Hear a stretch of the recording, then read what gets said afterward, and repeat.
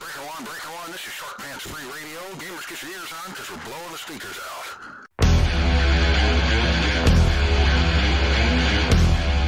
Grimdark Live. It is time for Grimdark Live.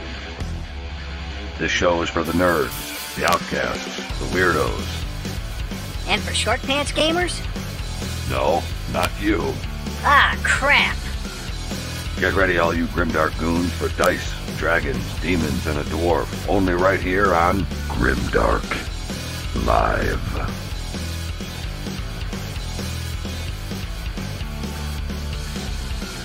Let's get the effing show started.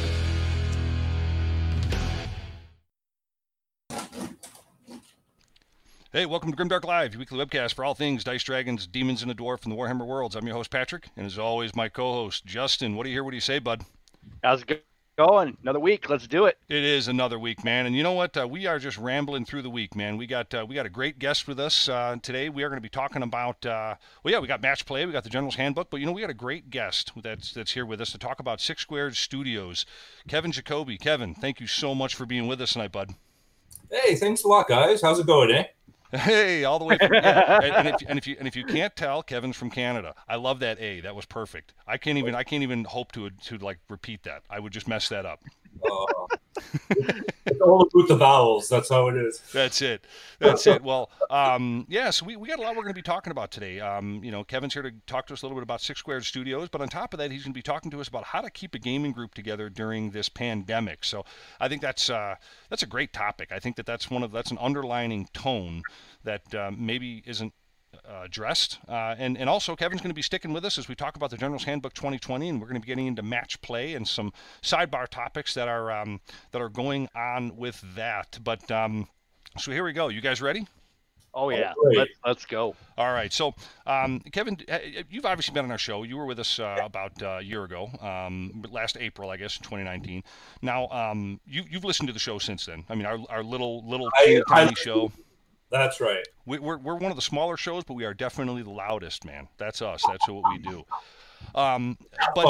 Good time. Yeah. But on last week's show, we spoke about the OCR Bone Reapers, or OBR, as we reference them, and the acronym. Basement Brewery Boys, whatever you want to call them. That's right, yeah. I was going to say the acronym OBR. I said back then in the show, it reminded me of a beer. And of course, you being in Canada, you know something about that. All those Molson and Mickey's Big Mouths up there, you know something about that. Your beer. Yeah. But the phrase OBR, it reminded me of beer, or drinking beer. Maybe because I'm 100% Irish, I really enjoy that. So, yeah.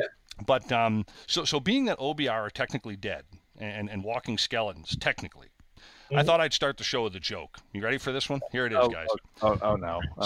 No, this is a good one. See, Kevin will appreciate this because he's a man of taste. Justin, I'm not sure. So here it is. So a skeleton walks into a bar. All right. He walks up to the bartender. And the bartender says, what can I get you? And to that, the skeleton says, I'll take a beer and a mop. Oh, come on. You gotta sit on that one for a minute. All right. Okay, you know what? The punchline there, you got to sit on that one for a minute, made it a little bit more worthwhile than the beer and a mop. You know what? It's after a few beers, that one kills it. That'll just get a room going. Jesus. Kevin, maybe we should have drank before I told that joke. We mean might have helped. Kevin, I admire you more and more, but remember, I'm an hour ahead of you guys. So there you go. What a man of brilliance and taste. But folks, generally, here on Grimdark Live, this show in any moment could be like throwing monkey dung at the ceiling fan. But today we've stepped up the game. We have, as I said before, we have a great show tonight. And to start the show, as I've seen, we got a couple of people here that are just joining us. We have a returning guest with us, a great guest making his second visit here to Grimdark Live since being with us prior to last year's Armed Forces Day 2. Tonight joining us, we have Kevin Jacoby. Kevin, one more time from Six Squared Studios. Welcome to Grimdark Live. Oh, thank you, guys. Really appreciate coming on here. I enjoy what you do and enjoying what you're doing for your community with the Armed Forces Day. Thank you. Thank you for having him on the show today. Thank you. And it's awesome that you're back with us, Kevin, on this goofy little show of ours. But thank you so much for being back with us. And folks, Kevin and the gang over at Six Squared Studios is, again, for the second year in a row, sponsoring our tournament, Armed Forces Day 3. But this evening, Kevin is here to talk to us about Six Squared Studios, of course, their products, their 3D printing, some of their tournament involvements, although it's kind of been a little lackluster lately. And I'd like to hear more on this homebrew game that I've been kind of hearing about and seeing on your site there, Kevin. You guys got to tell us. Off-road, yeah. All right. So you got to tell us about this homebrew game, man. I want to hear about this. I'll give you some of the stuff going on there. There's going to be a lot more coming out. We've been using our self-isolation time at a premium here to try to get some extra work done. Cool. So I'm a collector. I love collecting rule sets. I love collecting different. We're in good company, man. All of us. Oh yeah. We're all the same this way, right? We're guys that enjoy our toys, and doesn't matter how many we have, we always need some more. The challenge sometimes is getting people to invest. So I buy into it, but can you get the rest of your buddies to buy into it? Yeah. So that's a challenge. They might like them all, but won't pick it up, not because it's too expensive. I say, what am I going to use it for? So we decided we want to work on something called Crossroads. And what Crossroads will be is it's a game system where it's almost the idea that you're dueling. So consider these entities that are out there that have changed and warped realities throughout time. And they get bored. So they go for wanders. All right. So the Crossroads is they'll go and they'll influence different realities, different times. Basically on the whim. And it's the idea of these entities going around and collecting the essences of the universe. So your air, fire, water, ether, death, life, all these type of essences, combine them in a way to create these creatures that then they use to battle to show supremacy to their others. It's not the idea of a battle where they're going to win or lose and try it. It's just the idea they just want to show they're better than their peers, sort of idea. So who in your group is a fan of Stephen King? Because that sounds a lot like the Dark Tower series. There's definitely influence of Dark Towers. There's definitely influence of like the idea of magic, the idea of the different colors of mana. Yeah. Here, it's going to be a hex-based game where. Oh, that is cool. Oh, that's awesome. Because we want to be as agnostic as possible when it comes to basing. All right, so if you have square bases, awesome. If you have round bases, no worries. If your bases are big, small, whatever, it's going to be based on the profile of the creature and you can use whatever models you want for it. Obviously, we have a line of models that we're investing in doing, but by no means you can use your Warhammer stuff. You can use your sci-fi stuff if you want, whatever you want to put in there. Okay, this is really exciting. So give us the name of the game one more time. Crossroads. And is this out now or when is this coming out? No. We're probably going to be starting the playtesting. We got derailed. We started taking to conventions the end of last year. Okay. Started getting some input, and then everything got derailed, of course. But we're back on track now, trying to get these things moving forward. And we're getting pretty excited. We found some great sculptors that are working with us. So and we have resin printers now. We're working on doing actual plastic models. I saw some of your miniatures on your website that we're going to be talking about here in a little bit, and you're damn right. Your miniatures are exquisite. They're great stuff, man. And you know what I love about them is they have that classic look to them that I remember being an old guy. Kevin, you and I, we probably have autographed copies of the Bible, man. We're a couple of old dudes right here, man. That's right. But I'm not that young, Pat. No, but no. All joking aside, folks, we're going to be talking a little bit more about the miniatures and many of the other products at Six Squared Studios. But I'm telling you right now, get involved, get those miniatures, and we're going to talk about those paint racks too. But as far as like I'd like to talk to you offline, Kevin. I would love to be involved with this play testing, whatever help I can give. I'm definitely going to be your number one customer for this thing because. Oh, thank you guys. And I'm not saying honestly, folks. Six Squared Studios is a fantastic company, and these guys definitely need to be supported. And we're going to get into that here in a little bit. But in addition. To what is the awesome company of Six Squared Studios, Kevin is also going to be talking to us about how to keep your gaming group together during the challenging times that we're all hearing of COVID-19. So definitely good stuff for sure. I mean, Kevin, I really you're in a gaming group yourself, right, Kevin? Oh yeah, definitely. We have a great group here up in Niagara. So we have a good bunch of guys able to get together, and we've adapted and are evolving as things open up here in Canada. Yeah. Yeah, and so folks, good stuff on the way for sure. But gang, Six Squared Studios is an awesome company. So just listen to their motto, and I'm looking at the website right here: gaming accessories made by gamers for gamers. There you have it. I mean, it's funny. It reminds me of the simple philosophy of, you guys ever see that movie Tommy Boy? Oh yeah. Yeah. Well, I mean, what's the great tagline in that movie? You can get a good look at a T-bone steak by shoving your head up a cow's ass, but wouldn't you rather take the butcher's word for it? Here it is, folks. Yeah, there it is. Six Squared Studios right here. Gaming accessories made by gamers for gamers. I mean, Kevin, thank you so much, man. How about that for an intro to this guest, man, huh? I mean, do we know how to treat our guests here on Grimdark Live or what? Very kind. Thank you very much. No. I'm not even going to say anything there, Pat, because I don't know which side you're comparing him to. Kevin, with comments like that, this is why we have so few friends. Really, I can't figure it out. I'm waiting for the moment of silence for buffets, and then we'll move forward. Oh no! Oh, you know what? No. Good stuff.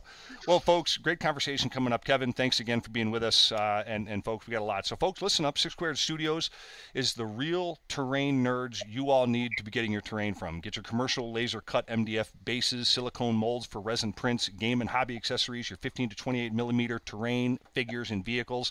Get your nerd on with Six Squared Studios. Check them out at sixsquaredstudios.ca. Again, that's sixsquaredstudios.ca. Kevin, how's that, man? Was that a good warm-up to our upcoming conversation for this awesome company? Fantastic. That was really good. Thank you. Thank you. So good stuff. Well, folks, we're going to be right back with Six Squared Studios. So hang with us.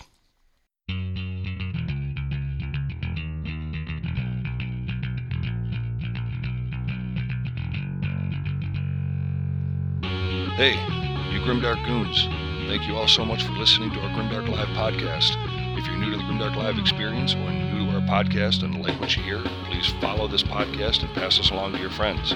Let us know what you think about Grimdark Live in the show's comment sections, and let us know just how we're doing.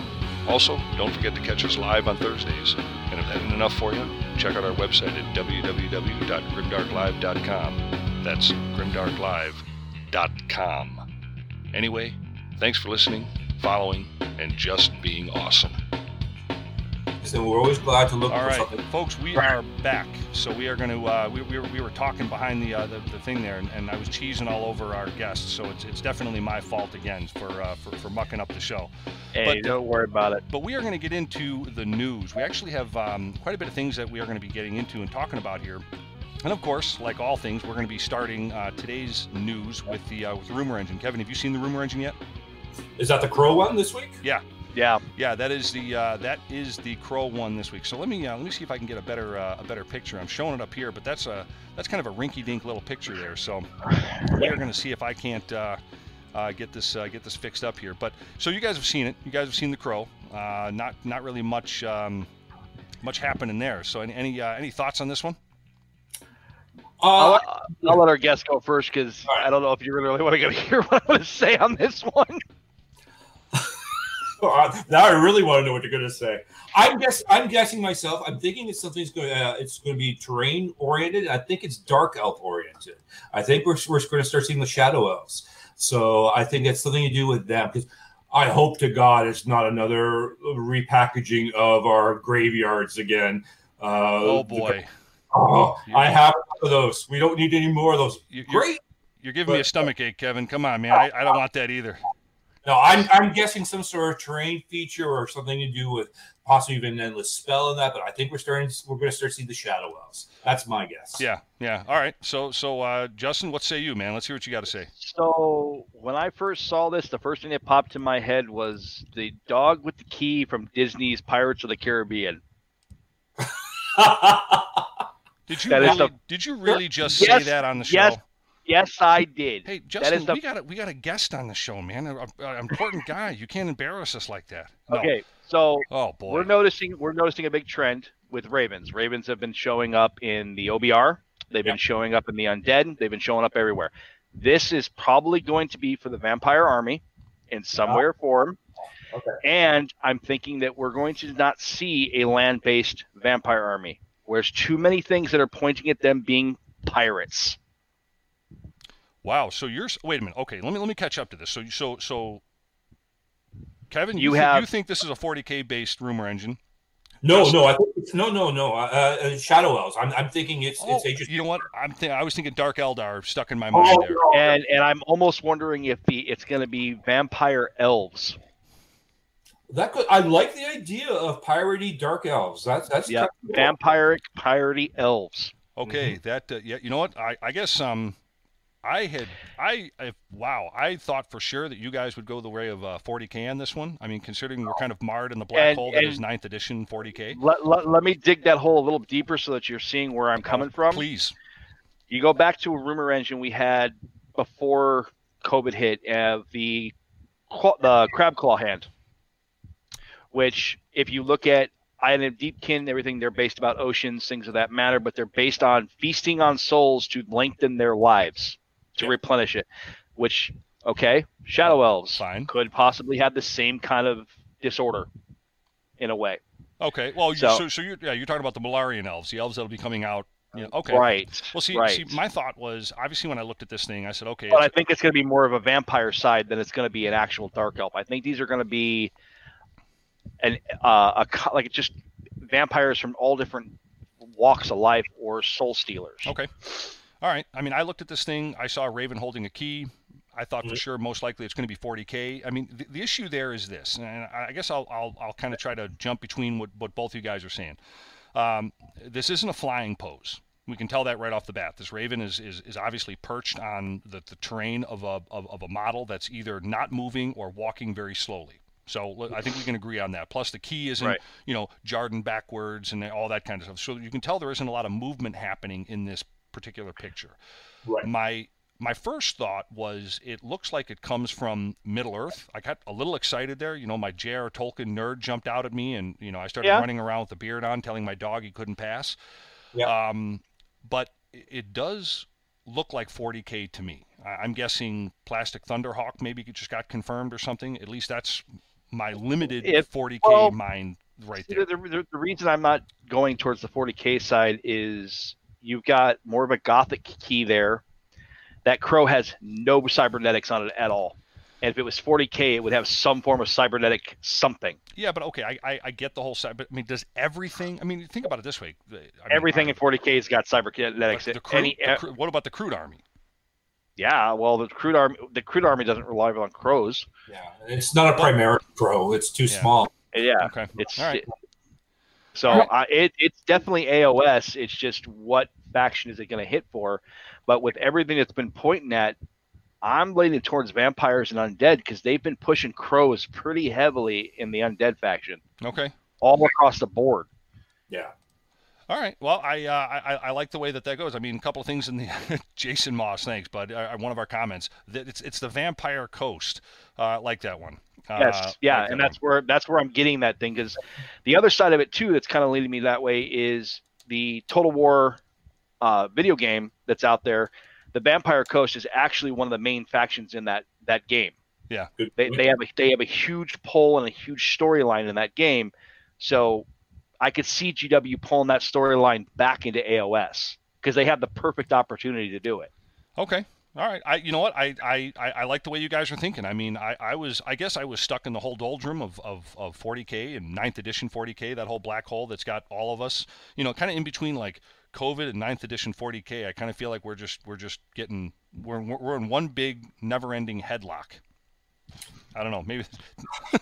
Well, I think we're going to see the fruition of the final three armies for the year before we move into 2021. Okay. So it'll be Lumineth Realm Lords, it'll be the Giants, it'll be the Vampires, and that'll be our end of our year. All right. Yeah. All right, good. Well, I'll tell you what. Let's keep the news rolling here. We got our second topic coming up, and that's GW has really made the news pretty healthily. Actually, they made the actual real news. Games Workshop hails their latest financial results in the best in its history. Sales and profits at the Nottingham headquartered Games Workshop soared in the last year, as bosses hailed this as best year in its history, quote unquote. Despite the challenges presented by the coronavirus pandemic, the Warhammer Creators Annual Financial Report released to the London Stock Market Exchange and then here in the States shows a revenue of $269.7 million for the year through May 31st, up from $256.6 million in 2019. As a statement this past Monday from a Kevin Roundtree, the Lenton-based firm's chief executive said, "An amazing set of results, the best year, in Games Workshop history so far." So, gang, to put it into perspective for this company, the sales rise also takes the stocks gains into consideration over the past 5 years. So if you were to look at this over the past 5 years, to an astonishing 1,292%.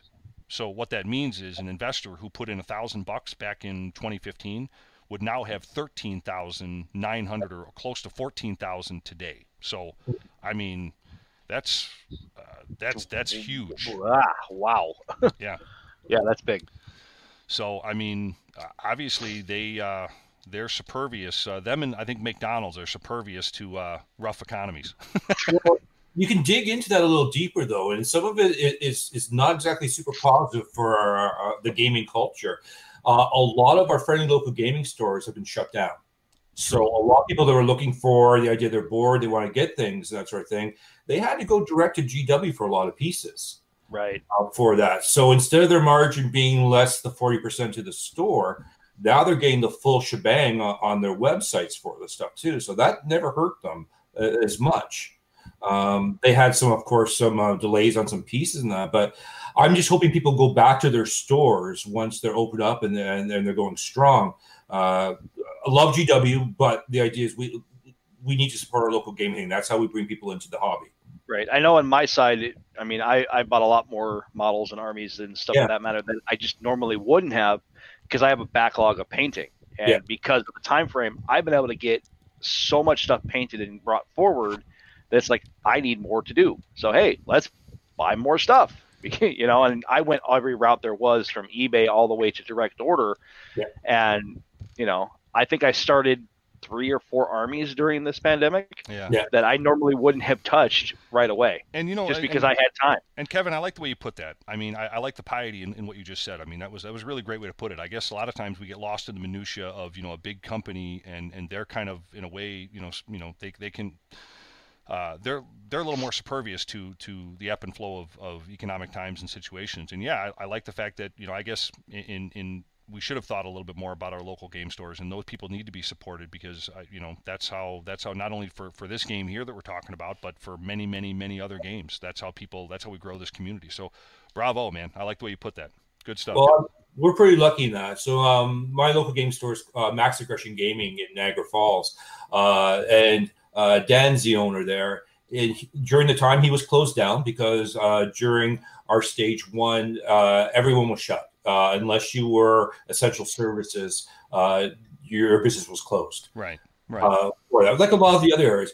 But this guy busted his butt. He kept the presence for the community on Facebook, on Instagram, other social media where he's involved in, and he would go and drop things off in front of people's houses, keeping that social distance thing. But he hustled. He really worked it hard, and I see that's not a story that's not repeated through a lot of places. I see a lot of other people really trying to figure out, okay, here's my restrictions. Here's how I'm going to adapt myself. Here's how I'm going to do that to keep going. So exactly. Bravo to these entrepreneurs. I really appreciate the tenacity that's needed to keep these stores going. Yeah, exactly. Yeah. So, well, good stuff. Well, keeping the news moving, we got our final piece in the news, or at least I should say the final piece that I'm aware of, and that's our Armed Forces Day 3, August 8th and 9th, and this is going to be our 3rd year for this 100% charity event to support our active duty troops. Armed Forces Day tournament is going to be held August 8th and 9th of this year, and you can head over to grimdarklive.com to check out their information on this tournament. Armed Forces Day 2020 is going to be a 2-day event. It's going to be an Age of Sigmar event where each player will bring 2,000 points of an army comprised of the most recent General's Handbook and AOS rule set. This event will be a 1v1 5-game 2-day tournament to provide donations to our active duty troops. We're also going to be doing a separate raffle for the Montfort Point Marine Association Chapter 2. This separate raffle is going to support this historic African-American Southside Chicago Montfort Point Marine chapter after a half a century of being home to those first African-American Marines who settled in Chicago after the war in 1946. The chapter currently faces looming debt with the potential for closure. So we are going to make sure, we're going to fight our weight in Wildcats to make sure that those gentlemen can remain exactly in that spot. And of course, Armed Forces Day 3 would not be possible without our supporters of GameStorm Gaming, Frag Factory 3D Printing, Mini Stomp, and most importantly, our guest with us tonight, 6 Squared Studios. Kevin, thank you so much for really being Johnny on the spot and helping us out again for our second year. Thank you. You're quite welcome. Thank you for what you're doing in the community. I think you're leading by example. And I'm seeing a lot of other clubs out there, a lot of other podcasts starting to work on projects that give back to the community, be it like humane societies, veterans associations, raising money for sick kids hospitals. It shows that we care and that we have a community that can do things besides just rolling some dice. Yeah, and I think it's important because, at the end of the day, and not to toot our horn too much, but I'm going to have to do it just a little, just a little. When our show Grimdark Live, there's plenty of great shows out there that are maybe a little more technical than we are, but we also understand that this game and this hobby isn't always about the books, or it's not always about the war scroll, the data card. It's about the people. It's about the people that are pushing those plastic little dollies across the table. And one of our taglines here on the show is the social contract to gaming. And just like Kevin, you and I met yesterday, and we know each other today. But the real important thing in this whole community is, how do you and I know each other tomorrow? If we bumped it, if every tabletop game went away tomorrow and we bumped into each other on the side of the street, would we go have a beer, or we get into a fist fight? And that's really the important thing, and that's where I think we all need to have that in our minds. And we do things. We should build a community that's beyond ourselves. All right, enough preaching. Let's get back to the fun. Sorry about that. Boy, that's our Pat tooting his own horn just a little bit. And folks, that's okay. I am not running for politics yet. You should. All right. So how many people are signed up so far now for our project? Well, it's funny. This is kind of currently right now we have 26 signed up.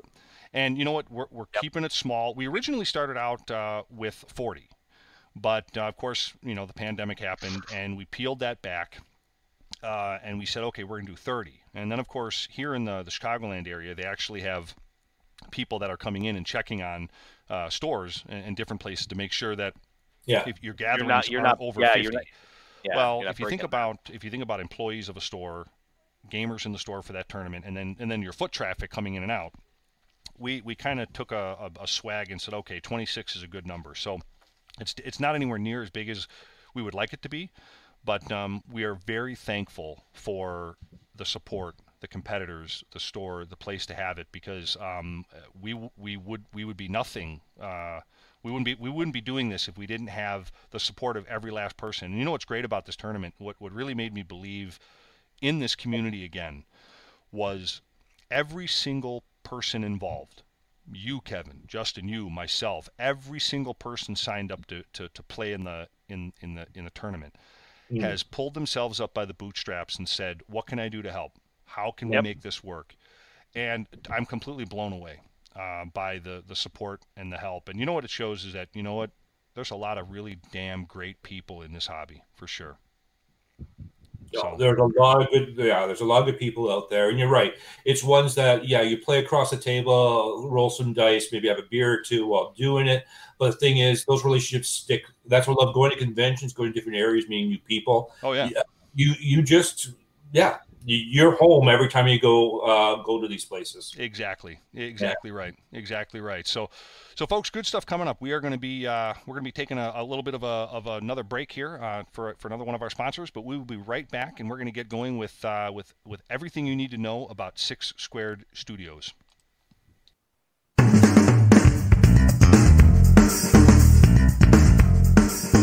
A public service announcement brought to you by Frag Factory 3D Printing. Many of us have thousands of dollars in miniatures, yet we play on flat tables with books and overturned Tupperware to act as our fantasy and sci-fi landscapes. We've all drooled over the tables we see in magazines lush with beautifully created terrain from all genres. The crew at Frag Factory 3D Printing want to wipe that drool from your chin and put it firmly on your friends and fellow gamers when they see your setup. Alien landscapes, desert wastelands, futuristic cities, fantasy outposts, elven forests, demonic stronghold, and so much more. Find out what you've been missing by checking us out on Facebook at Frag Factory 3D Printing or send us an email at fragfactory3dprinting@gmail.com. Bring your own files or we will help you find what you've been searching for. Take your gaming to the next level with Frag Factory 3D Printing. We print life into your games. Tell them Grimdark Live sent you, and your first hour of printing is free. Hey gang, in all seriousness, get your terrain on the table and get it with Frag Factory 3D Printing. And remember, tell them Grimdark Live sent you and they'll give you 1 hour free. You can get them via email at fragfactory3dprinting@gmail.com or their Facebook page, Frag Factory 3D Printing. Frag Factory 3D Printing. Printing life into your games.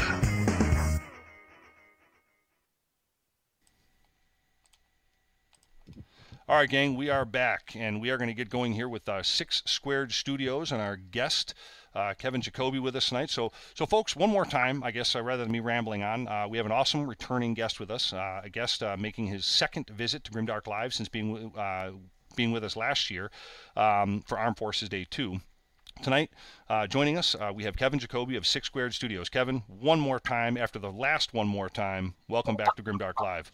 Thank you very much, guys. Really appreciate being here. Yep. And folks, as a reminder, not only are we going to be talking about the awesome company that is 6 Squared Studios, but Kevin will be discussing how to keep your gaming group together during this challenging times of COVID-19. I mean, Kevin, you're part of a gaming group. Yeah. We're part of the Grimdark Goon gaming group. So, but 6 Squared Studios is once again supporting Armed Forces Day tournament by offering prize support and swag for our competitors.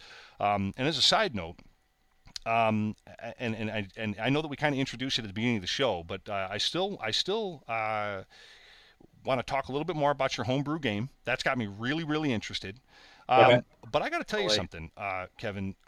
I still hear folks tell me after last year's Armed Forces Day that your prize support from last year, the MDF combat dials specifically, is their favorite. I mean, I like them. Yeah. Those are pretty cool. I love them. They're great to have instead of having random errant dice all over the table. But I mean, we don't have to give away all the trade secrets. But I mean, are a lot of the products offered by 6 Squared Studios? I mean, those are handmade. I mean, they're made to order, I guess. Or am I right on that? Yeah. No, we design our stuff like we're gamers. So it's the idea we're playing a game and say, oh, this is a pain in the butt. I keep on smacking the die that's near the monster. What die was his hit points? What die did I just roll? So that's how like the wound counter starts. We just wanted something that made sense. And we made it all the same material as our bases so that you can decorate the top so it doesn't look like crap on your table. You want to take a good picture? You can still have your wound counter there because it looks like the rest of your army. Yeah. So that's one of the things we always, we're nerds with aesthetic. That's, I guess, the way it works for it. I love that. I love that. And honestly, Kevin, I'm not saying this because you're here on the show tonight, but truly 6 Squared Studios products are of awesome quality and craftsmanship, and you guys are just good people, plain and simple. I love the fact that even on your homepage to your site, you talk about Kevin's 2 dogs, Darwin and Jack. I mean, that absolutely cracks me up. How do you maintain the quality of your products as you have over the years? I mean, does the process concern you with, I mean, if you're planning on expanding your business because it's such a, they're such a pure and great product now. I mean, do you guys ever look at it and say, okay, the hardest part isn't generating this again and again, it's maintaining the quality. I mean, how do you guys maintain such quality products? Well, it is handmade in that. So, we're a cottage industry. So, Brad and I make the stuff ourselves. So, Brad does a lot of our resin work for us. So, he handles that piece. I do a lot of the design when it comes to the MDF and that. But we're both collaborating back and forth. And we push ourselves. So, I'll give him something. He'll tear it apart. He'll give me something. Tear it apart. Because eventually, it's positive, though. Positive criticism. Sure. You evolve it. We give it out to our buddies. Get them to tear it apart. So that we try to get something that we can be proud of, that we don't have to worry about. Because when someone sends us an order, we're always grateful. But we always put a note in there saying thank you. If they're ordering certain types of bases, we'll toss them, what game are you playing? We're interested in what you're doing. Like this is we call it a hobby company because we both have our day jobs, sort of thing. Right. It's one of those things where we have to make decisions because eventually it could be something that's full time if we want it to be, and we have to make those choices, and we'll figure that out as it goes along. But right now, we're just interested in making new friends, and we really enjoy the feedback and the conversations we have on social media. And a lot of our ideas and a lot of the suggestions are coming from the people that are buying our stuff, and they're coming back. And that's what makes us feel good. Is the first order is amazing. Thank you so much. When you come back for your second, third, fourth order, that's humbling because that means that we've done something right for you. Yeah. Right. So I actually had a question for you. When you guys are doing your design element for scaling, are you guys actually using different size models to do your scaling, or are you just following a general standard? No, well, scale is a lot of it's depending on the line and that sort of thing. So 28 mil doesn't mean 28 anymore for a lot of things. So right, exactly. So what we try to do, like for our models, and that too, is we try to do relational. So what we have is based on what we're going to be using it for. Okay. So scaling of our terrain pieces, we're saying, okay, well, this is a sci-fi piece. We're going to be using it in our 40K games. So we'll use those models as proxies to try to figure out what the size of it should be. If we're doing fantasy, it might be the idea of, okay, let's take a look at it. This is kind of frozen wasteland-y, so it's maybe more frost gravy. So let's take a look at the model sizes there and make sure it. Lord of the Rings is very, because that group there, I love Lord of the Rings, the miniature game. Love it. They're the hardest people to please because they're very. It's almost like historical miniatures for these guys. Yeah. Right. I know when you do like 15 millimeter scale and like Napoleonics and things of that matter, almost everything has to be to exact scales. Yeah. Because of the movement and all that kind of thing, and that's what brought the question about it. It's like, I mean, you can base an entire design on just one system of play, but you want your stuff to be universal. So that's kind of where I was coming with that question. Exactly. And we're moving away. So we are traditional sculptors and that sort of thing. So we do the proper pieces. And so when we're doing things for 15 mil or doing multiple pieces for even 28 and that sort of thing, we'd have to sculpt over and over again. Okay. So what we're going to do is, we're trying to get away from that now, and we're switching over to using more of our resin printers so that we're able to scale up or down. Or if someone goes, hey, I really like I like those barrels, but they're just a little too big for my Lord of the Rings stuff. So, okay, well, what are you looking for? And they'll send us a picture of their model with like a piece of paper beside. This is how big I want it. We can scale it for the guy or the girl. I love that effect now with 3D printers and all that kind of stuff that you can easily just adjust scale on the fly, which is really nice to do. You know what? And I love the fact that you guys will actually take the time to talk to Joe and Jane, gamer. Hey, I want a barrel that's this many millimeters high and wide, and you guys will do that for them. That's amazing, because I'll be honest with you, I don't know a lot of other companies, and I'm being honest with you, that will actually do that. That's really going above and beyond for the customer. It's a hobby for us as well, though, right? And the reason we're in this thing is... I like that attitude. Yeah, thank you. That was a great way to put it. Yeah, like I said, it's no harm, no foul, those other companies. Some of those companies, that's their bread and butter. They're making this widget. This is what we sell. Mm-hmm. Here's how we do it. And they have to do it in volumes in order to sustain what they're doing. Yep. We're fortunate because we're able to build this company organically on the side, because it comes from the idea that it supports our hobby. It supports maybe a little more now because of how we've been growing. Mm-hmm. But we don't have to worry about some of the other pressures those other companies may have at this time. Sure. So we have that flexibility. It's not about us making the most money. It's us making the most sense on the gaming table. I like that one. And folks, that's good. Yeah. For what we're talking about here with Kevin Jacoby of Six Squared Studios, if you want to check out their website, go to sixsquaredstudios.ca. Again, that's sixsquaredstudios.ca. But Kevin, Six Squared Studios just had its 6th anniversary, right? July of 2014, you guys kicked this off, and here we are pacing through July again. So happy anniversary. Thank you very much, guys. Yeah, I can't believe it's over 6 years old now. So it's just going to start school this year. Off to kindergarten. Off to kindergarten. Yeah, well, socially distant. Oh God. Well, it's almost ready to tie its own shoes. It's pretty good. That is great. I mean, not to get too much into the weeds on this one, but running a business, especially a creative business such as yours, has to be rewarding. I mean, and challenging. I get it. It's still a business. Yeah.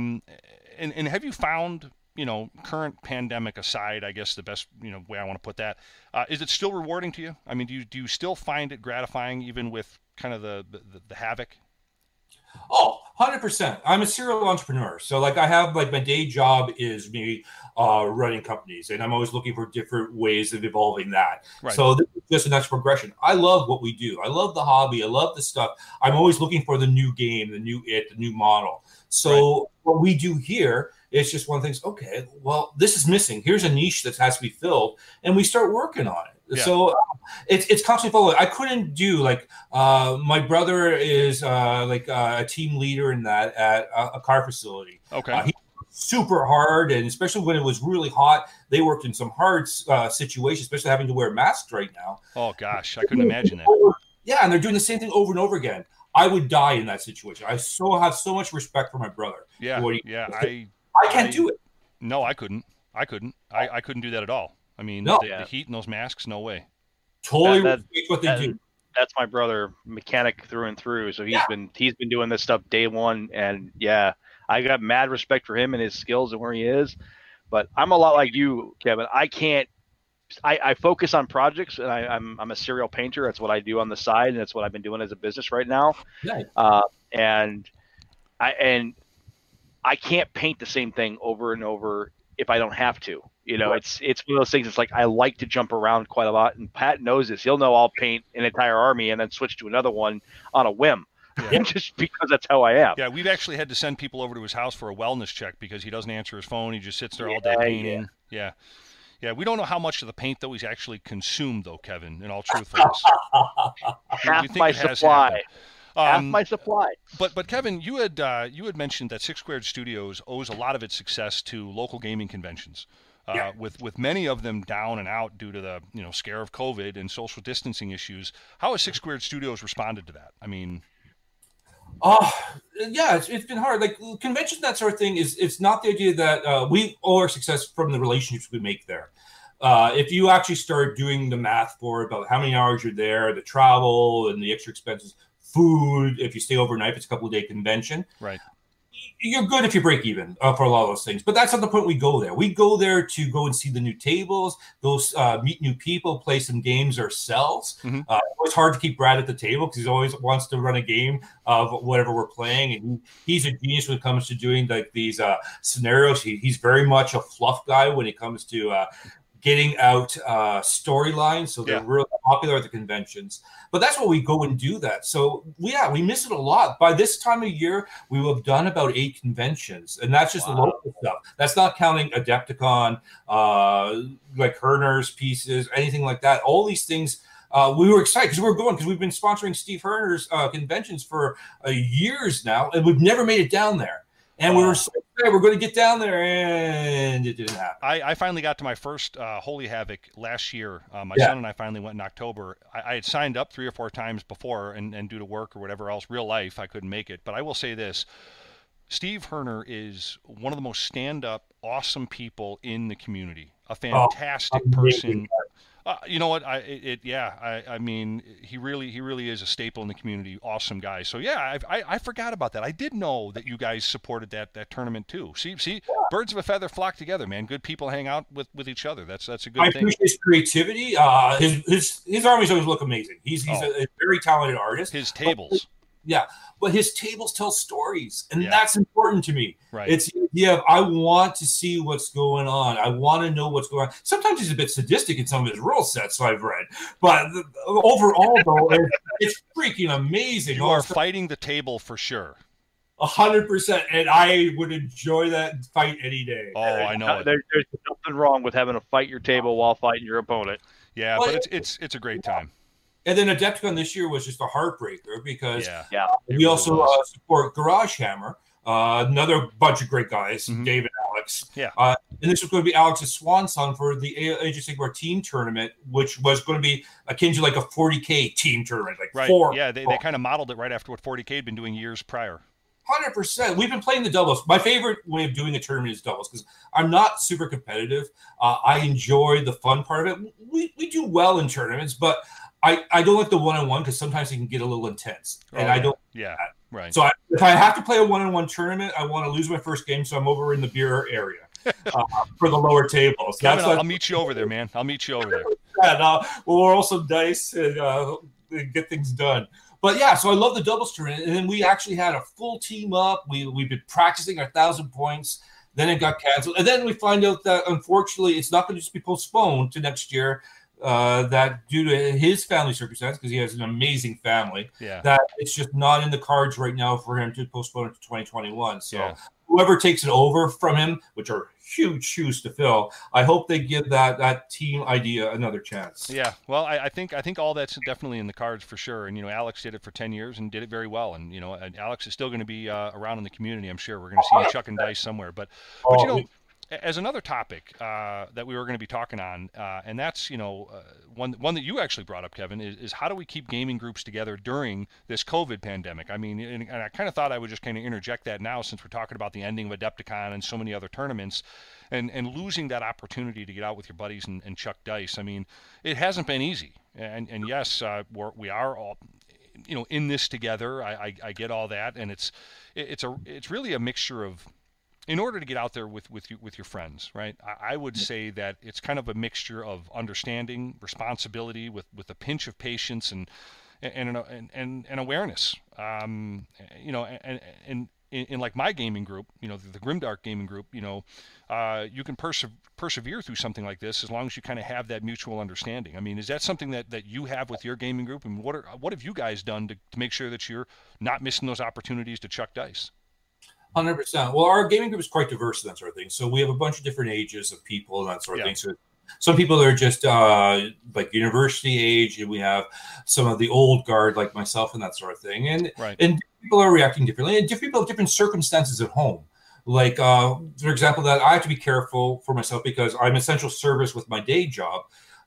For that, because we were running things and actually we were producing hand sanitizer in the factory there. So we kept on going straight through and tried to make sure our staff was safe, and trying to make sure that we got these products out to the frontline workers who were the heroes of, or showed us what heroism is for these past 6 months for that. But going home, I had to be careful because I take care of my mom, and she's older, and I can't afford her getting sick. So we had to change things around the house to make sure we had protocols in place. Same thing with the gaming. So at the beginning, everything was shut down. So we had no gaming store to go to. I couldn't bring people in because I have like a big center, like a place where we hold events in my warehouse in the office portion. So we would run tournaments for the local community there as well, or just pick up games on Fridays. All those were canceled because we couldn't have people in the building for it to keep everyone safe. So we had to do some pivoting, figure out what we could do. Sure. And a lot of us, we switched over to VR. So I already had Oculus Quest for it, and I love the thing. Yeah. All right.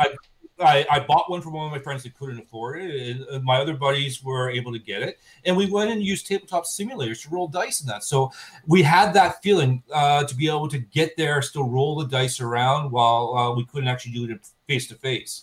We tried to find other ways of keeping connected for it. We had a lot of hobby nights, like paint nights over Zoom and Skype, where we just toss things off. We throw a movie in the background on Netflix or whichever service we're all using, and paying away. So we try to keep that community sort of feel going during the time. But as things have now eased up and our community in general is evolving to the threats of what have been going on, we've now been able to build some small groups where we'll be able to have these things. So summertime, we've done some gaming outside. We now have some areas where we can have a couple of people, and like I said, people that we have to respect if we need to use masks or the social distancing to try to keep things straight. Sure. Simple things like don't share your dice, don't share the rulers, that sort of thing. Little things like that I'm sure we're fine because we were pretty lucky here in Niagara.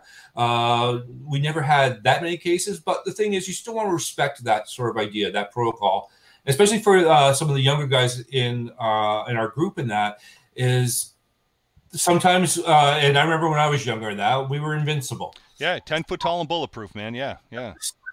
So we tried to make sure that we respected the older people or people that had older people or vulnerable people at their homes. Right. Making sure they were safe. And it was good. And we're evolving, adapting, and it's getting a little easier now. And we survived. We kept those connections alive. And social media is great. We're in a great time for being able to do things virtually. Even if you don't have like VR through Skype, Zoom, tabletop game simulator, there's tons of ways to still roll those dice and have a feel of a game. It's not the same, but that's why we just mix it in with the hobby night so we can still see people's paint jobs. Yeah, we did in our group. We did almost the exact same thing. Obviously, minus the hobby. Just because you don't want to be around me when I paint. I've always said, I paint like a one-armed drunk that just fell off a tilt-a-whirl. So it's pretty terrible. But I will say that we were lucky. Just like you, Kevin. Our gaming group, and Justin, you can attest to this. We're all goons, Grimdark goons here, but. We've got a huge diversity of ages. I mean, I think we've got our youngest guy in the group is 18, and our oldest guy in the group is pushing 60, and so we have a diversity. But we were lucky that when everything was shut down, a lot of our guys kind of took the initiative. And they said, you know what? I've got kids at home. I've got elderly parents at home, so I'm not going to show up, or I may be immune compromised. Yeah. And those things were all understandable. The tough part was when we started gaming again, the masks and different things like that. I had some people that that game with us that aren't able as much as they want to. They can't. It's almost like a vicious circle because we have one guy that is in our gaming group. He can't come out and meet with us because he's claustrophobic, like severely claustrophobic. So having that mask over his face, he can't do it. And so it's like even with the obligement of saying, okay, you can go out into the world and keep your social distance and stay within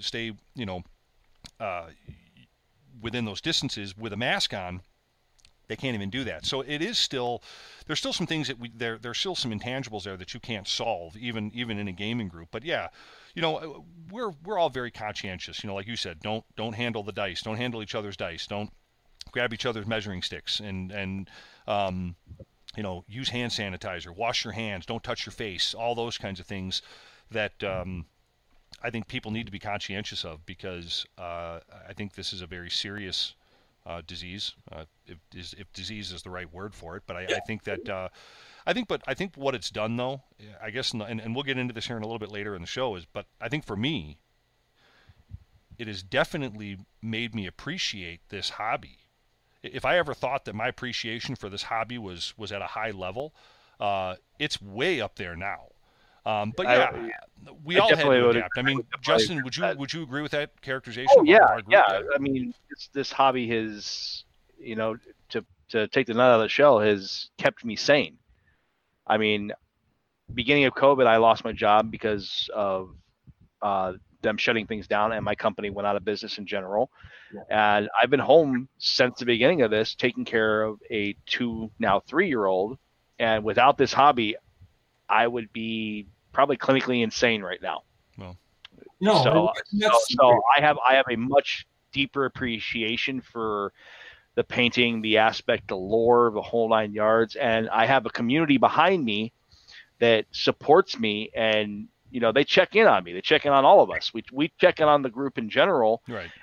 Through our phones, through our text messages. We have a live text group that goes through that's got 15 members in it. That all we're doing all day is shooting the shit, so to speak, about the hobby and painting. And why are you doing this? Why are you doing? Hey, maybe you should try this, or and it's a great little thing that we have. And it's without this hobby, I don't know where I would be right now. Yeah, in all honesty. I think that's kind of the cusp of it. I mean, you become more aware. The guys in your, the guys and girls, and because we have, believe it or not, we have girls in our group too. They become more conscientious of everything. So yeah, I think people just need to be more self-aware, and then inadvertently you become more tribal. You become more aware of your tribe. how is so and so doing? Where is so and so? You're checking up on people. So in a way, it's brought out a lot of good things, and I think that's how any group survives, no matter what the situation is. Really. Well, the thing is, depression is real. Anxiety is real. It has to be treated that way. So checking in on your friends, making sure they feel engaged, because isolation can be devastating on a lot of people. Yeah. It'll change the chemistry of what's going on in your mind and that sort of thing. Right. And just as getting the flu or getting COVID, you have to worry about that. And that's what shows what's so great about our hobby. It's a social event. Right. Every time, it's a contract there. So looking out after the people that may not be able to come out, still engage them, figure out a way to engage them so they still feel part of the community. We've been a long-time sponsor for Garage Hammer, the boys. You know those guys. They're from the same area as you. For that. So what I want to make sure at the beginning of all this stuff is they use Patreon. So what Brian and I decided to do, you know what, like, let's do something to make sure they realize they're part of a community. So we end up making up special tokens, Nurgle based, of course. Sure, right. And send out to everyone. So we had these special objective tokens that they could use in whatever game they want. So one of the tokens was toilet paper. One was hand sanitizer, bottled water. And then, of course, the main one was the Nurgle, just saying, well played, Nurgle, well played. Right. But it's just, yeah. I love it. It's awesome. We never advertised or anything like that. All of a sudden, people just got these things in their mail. And it was one of those things where we just got so many people writing us heartfelt letters and not just saying, you know what, I was really down in the dumps and that sort of thing. And all of a sudden just getting this, I realized now that we're going to all get through this, and eventually we'll be able to have another beer at Adepticon. Yeah. Another beer at a Gen Con. Yeah, or whatever convention it is that it just reminded them they're part of a community. We are, and that's what we are do. Definitely. They're awesome. Yeah, we're all in this together. But, switching gears a little bit, I mean, this COVID thing, really kind of goes across all gambits, right? I mean, and there's a lot of challenges presented to any business, as well as any group. But going back to the business side of it, and sadly, a lot of companies have been hit hard with this pandemic.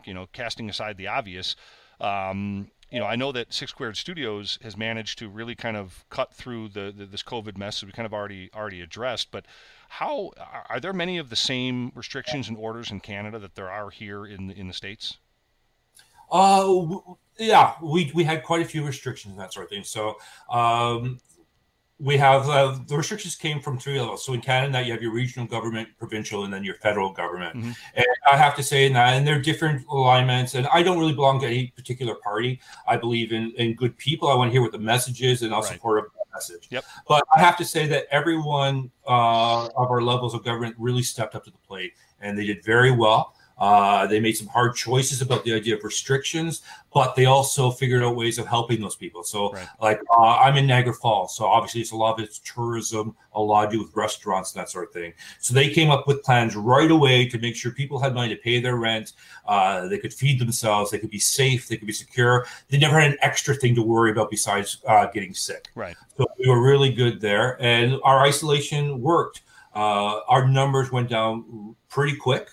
And we were able to do things in stages where things opened up. So the first stage in that, stores that weren't in malls were able to open up. So my buddy who had the game store in that, since he had a door that went to the outside, he was able to have people come and pick things up. Couldn't play games there yet. Sure. But he could at least now have that thing, so having to hustle around and drop things off people's porches. Right. Second stage, people were allowed in the store. And now we're in third stage now, where we're able to have smaller groups and that sort of together, still social distancing and masks, but now we can play games again. We're seeing people that may have been on the fringe of the group or people you'd recognize at the store, but aren't necessarily part of your gaming group. Mm-hmm. We're seeing them again, and that's really positive. And hopefully we get to the next stage where we can loosen up a little more and get to the point where we can have larger groups for that. It's hard. Mental illness and that is something that we have to address and not stigmatize and that sort of thing. You're absolutely right. I deal a lot with veteran affairs and I will out with the PTSD. And I lost a dear friend of mine that committed suicide. So I understand what that's all about. So, but how about this? Let's pick it up a little bit and more of a happier topic. So, going back to Six Squared Studios. So, what is the best-selling item Six Squared Studios has to offer? I mean, what do you guys, like everybody, like if you talk to a franchisee at McDonald's, they say, no doubt about it, we sell more Cokes than anything else, 10-1. Yeah. What is your best-selling item at Six Squared Studios? We sell a ton of bases here. Right. So because our MDF, we make all the sizes, we'll make custom sizes. So a lot of the historical boys and that, when they're switching rules, we'll make up the bases, make conversions for people. That's if anything was our bread and butter, it's the bases. Mm-hmm. Also too, because of being MDF, but our MDF isn't like the sandwich board layering piece. You can actually sculpt into ours. We use them sometimes for armatures when we're building our epoxy models and that sort of thing. So people can really make them what they want them to be. Non-base stuff, we do a lot with our paint supply things. So like our racks go really well. Our resin terrain kits. We're profitizing about the idea of scatter terrain, that you want the place to look. It's not just a building and a car on your table. If you're playing something modern, you have to have trash cans. You have to have all these little bits, chunks of a wall and a garbage can and all that. Which is, as I said to you before we went on the air, you are the reason I fell in love with scatter terrain. Honestly, man, you're a company right there. But I got to tell you one thing. I'm gonna point this out to everyone that's watching the show right now. Your fantasy figures. Yeah. This is really cool. Now, the last time you were on the show back on April of 2019 was Six Squared Studios offering models? I don't seem to remember it at that time. Yeah, this is new. This is new. So what we've done is we found some artists now. So we're not sculpting the models ourselves. I don't want to take credit for that. We have some very talented artists, and like if you go to our webpage and look at them, the artists are on there. So Duncan and that sort of thing, we give them full credit, full kudos. We do cool stuff, and we're proud of being able to bring stuff onto it. But we're able to take their lines, bring them in here, and now adapt them for like Crossroads, for example. Okay. For that. But no, we've been doing terrain. So we were adapting last year. We started really adapting using filament printers, 3D printers, for our terrain pieces. We were just starting to dabble into that. And then last fall, I believe it was, is where we started we upgraded into resin printers. So the liquid resin, so that we actually can get some really nice quality, some models. And now we're going to the next step, where we are exploring some technology that allows us to take those models, create molds, and actually do plastics here on small print runs. So that's cool. That's where our next step is. There's always a constant evolution. And again, we're fortunate that we have our day job, so we can invest what we earn in the company and put it back into the hobby, put it back into the company. So we're constantly having new ways of being able to make cool stuff for the people that support us. Well, it's absolutely paying off. And I got to tell you, I need to get my hands on a couple of those paint racks too. I'll be ordering those for sure. My current paint collection looks like it was organized by my sister's kids. I mean, it's really in bad shape. But so while we're kind of wrapping up our discussion here on this awesome company, Six Squared Studios, with our awesome guest Kevin Jacoby, let's go back to what we started to talk about that I kind of bum rushed you on earlier. What's that? The homebrew game system you guys are going to be rolling out at conventions. I want to hear about this one more time, because I this right here, between this, and by the way, my personal favorite miniature you guys have is the Minotaur Thug. I got to get my hands on that one too. I knew you were going to that. I could have called that one on you, Pat. I got to. Hey, you know what, Kevin? I got to ask you a question. Any chance you guys could make a knobbler? Because I'd buy the hell out of that thing. Oh, I'm pretty sure we can do that. And I'd like to say one thing right now. I personally think that would you could put those things in gold or platinum. They would sell that well if you just did nobblers. Truly. We have some knobbler bases. We have a backlog of hundreds of miniatures that we haven't even put onto the website yet. Cool. There are so many pieces and that sort of thing that are going on. Am I hearing nobblers are in the future? Well, yeah, there are some things that we would have no problem calling a knobbler. I think you'll be very happy with some of the pieces coming out there. All right, I'm in. But for sure, the one I saw up there, my current personal favorite is the Minotaur Thug. But they're all awesome, and but yeah. So let's go back to this. I mean, the homebrew game system one more time. Let us all hear a little bit about it. All right. So the game's called Crossroads. So what the idea is we want to have something that's going to be agnostic towards our miniature cooks. We have these piles of miniatures. Some of our buddies might play Sigmar, but then others don't. But how can we use those models with the other people in that and have a system that works? Right. So I'm old enough in that sort of thing where I remember games like Rifts and that for the role-playing games, which had hodgepodge things. I love comic books. I love Marvel comics. Like Secret Wars, bringing things together and that sort of thing. So we started talking about it and figure out, all right, what's the base of it? So what makes a Noblar? All right, well, Noblar probably has, if you were talking about essences of the universe, a Noblar might be something that has essences that combine Earth energies with water energies to make this creepy, swampy sort of little hunchback dwarf type thing. Yeah. But that's the whole thing, is the idea of breaking things down to their essences. So it's like putting these different these like magic mana sort of concept. Yeah, right. The miniature realm. And that's how we're working on, so that people can build whatever they want by being there. They make up almost like a role-playing character, this Elder of the Universe-esque sort of thing, if you're thinking about Marvel or like you said, like there's many different types of things. There's lots of different types of fiction. Bring these things forward, but then you say, okay, well, I'm going to go and invade this reality, and I'm going to be taking these essences to build the battle bears that are on our site, right?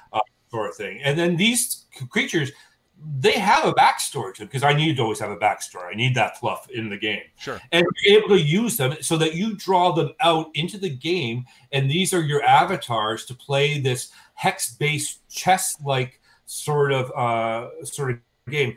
You're old enough to remember the old PC game called Archon. Do you remember that one? Heck yeah. Yeah, I do. All right. Yeah, wow. Strange creature. A chessboard, but then opens up into a bigger battle board. I do remember. Yes. Same sort of idea what these hexes represent. So it's the idea that you're just trying to. Man. Bravo. I'm in. I'm absolutely in. So, Kevin, we're going to stay in touch on this one, man. I got to be into this thing 1,000%. Well, Brad's doing some amazing work and that sort of thing. So I came up with the fluff story idea. I said, this is what we want to do, Brad. This thing that he goes, okay, so that means this is the mechanic we're going to use. Cool. And we play around with that. So he's amazing at that stuff.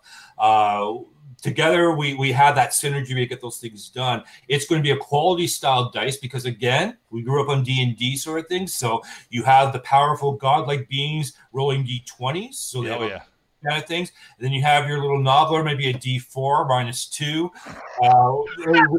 We have those opportunities here for us to be able to have this breadth of ability, and they'll have tricks up their sleeves as well. Yeah. To be able to do the missions and do the objectives. But being a hex-based board is whatever model you want, however based, even what scale it is, doesn't matter, because it's a representation of what's going on in that little area. Yeah, yeah.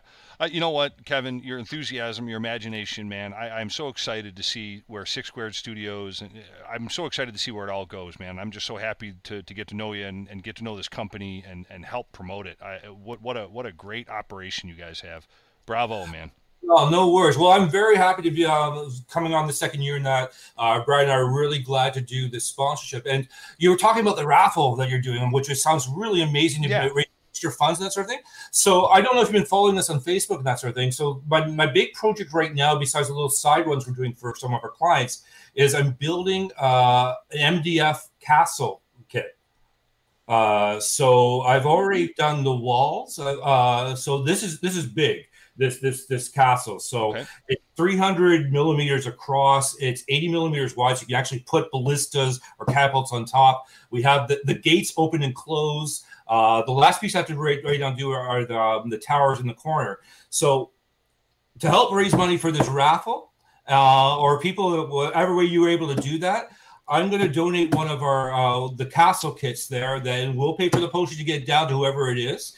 And we'll add that in to help raise some more money for those folks down there. Oh, wow. Kevin, thank you so much. Oh, thank you for what you guys are doing. Yeah, that's absolutely huge. Thank you so much. You know what? Justin, he shut me up, man. I'm speechless. Well, I'm surprised that you didn't backlash at him for taking 2 shots at your Nobblers, but that's okay. He's completely forgiven.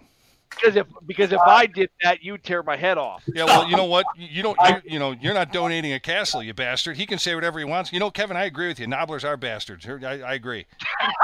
You heard it. You heard it. Kevin, I gotta tell you, man. Thank you so much. Your generosity, your kind. Thank you. I will once I get my words together. I will thank you properly. But thank you so much. Wow. No, thank you what you're doing. It's showing gamers care out there. You guys are putting together a tournament. You're gonna have a great time, obviously. Oh yeah. I wish you could be there, man. That would be awesome. Just from the dimensions you're giving on that castle, and I've picked up a lot of MDF castles and a lot of like wooden castles when they were back when the siege rules were a thing. Those dimensions alone, allowing you to put a full rank and file of just troops on a wall plus a ballista, which you couldn't ever do before, makes that I'm speechless. I'm almost speechless on that. Yeah. Well, to be honest, I hate MDF buildings for the most part because, again, I need something that looks cool on the table. So a lot of times MDF doesn't have that organic feel. And right. Interesting. Okay. And the great thing about our MDF, again, you can hack away at it to get the edges and that sort of thing because it's detailed. It has the bricks and that sort of thing. It has relief coming out, so it gives you that. So painting up, it doesn't look bad. When I do up my personal one, I'm going to be hacking away at that to get rid of some of those straight lines. But this is going to be a lot of fun. I could throw a little ploy in there because I actually do like MDF buildings for the primary fact that it's a smooth surface enough to where green stuff and texture rollers work really well on it, and you don't mess up the jointing on it to where you're like, okay, how do I get this put together now that I've added a texture pattern or glued, wood straps to it or something of that matter to make it look like, it's cobbled together and things of that matter. So you have to be creative. I like the basic plain suit of it because I can throw green stuff on top of there and then just put a texture roller across it and hey, there's my cobblestone wall. Right. Yeah. All right. Well, guys, great stuff. I would love to talk about this, but we're going to take a little bit of a break, and we are going to be right back more with Kevin Jacoby. We're going to be talking about the General's Handbook 2020 and match play. But Kevin, before we break, again, thank you for glad to be part of your generosity. No worries at all. Yep. All right, folks, we'll be right back.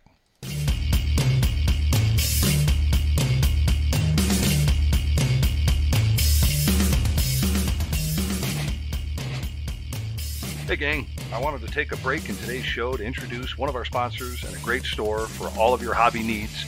That's GameStorm Gaming in Lamont, Illinois. Open 7 days a week, 12 to 12. GameStorm Gaming has got you covered for all of your hobby and gaming needs. They got Magic the Gathering, War Machine, X-Wing, Game of Thrones, Force of Will card game, PC gaming and repair, Warhammer 40K, and Age of Sigmar, and a ton more. Grab paints, brushes, cases, dice, and a lot more at GameStorm Gaming in Lamont, Illinois. Stop in and see John and the gang there at GameStorm Gaming, located at 1243 State Street, Lamont, Illinois, or check them out on their website at GameStormGaming.com. Again, that's www.GameStormGaming.com. They also stay open past midnight for special cases and events. So get over there and get your nerd on with GameStorm Gaming, 1243 State Street, Lamont, Illinois, 630-243-9330. Again, that's GameStorm Gaming, 1243 State Street, Lamont, Illinois. GameStorm Gaming is a proud sponsor of Grimdark Live. We hope to see you there.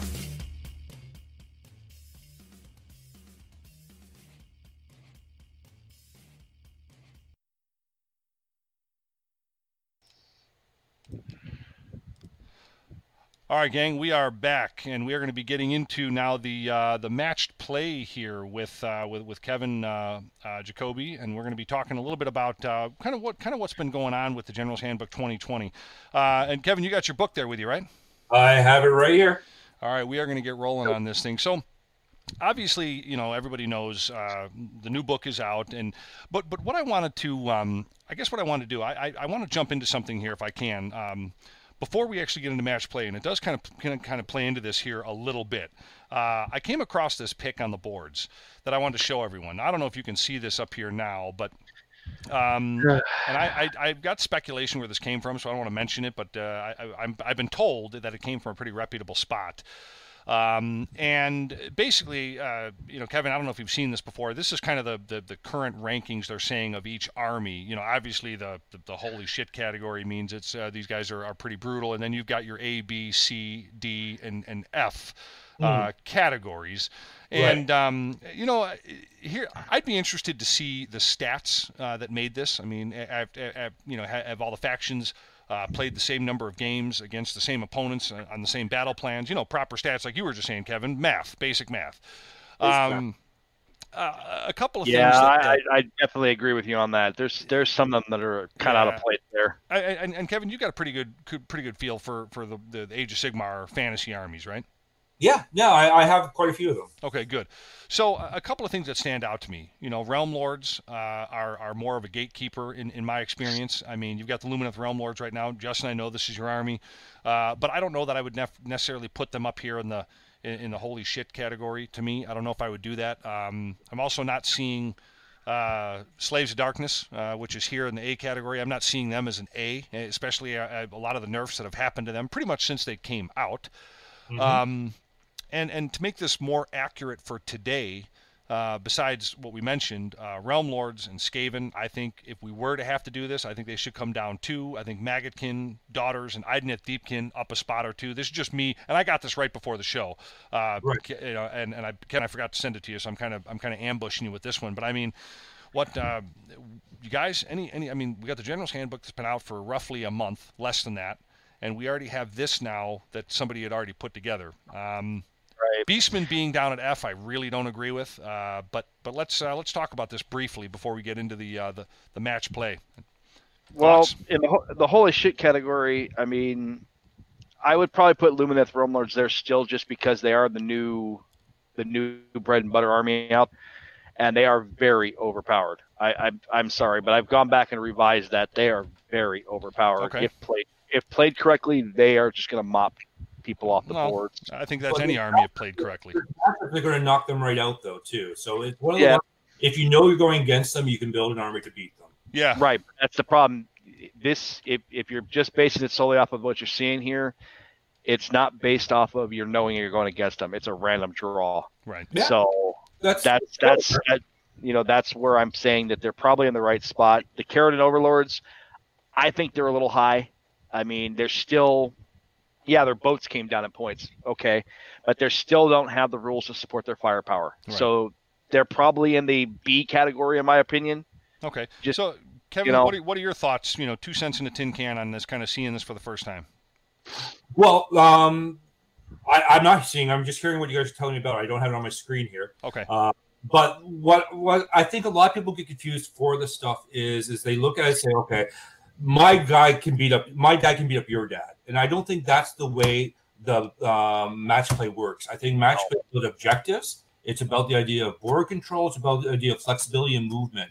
Lumineth, they're going to have some things where you go against them and it's like, okay, well, we'll go drink now because it's going to be over in turn 2. Right. Whereas they're not a 5 out of 5 army because there's a lot of rock, paper, scissors for those guys. Yeah, right. A lot of things have to go right for them to win. Exactly.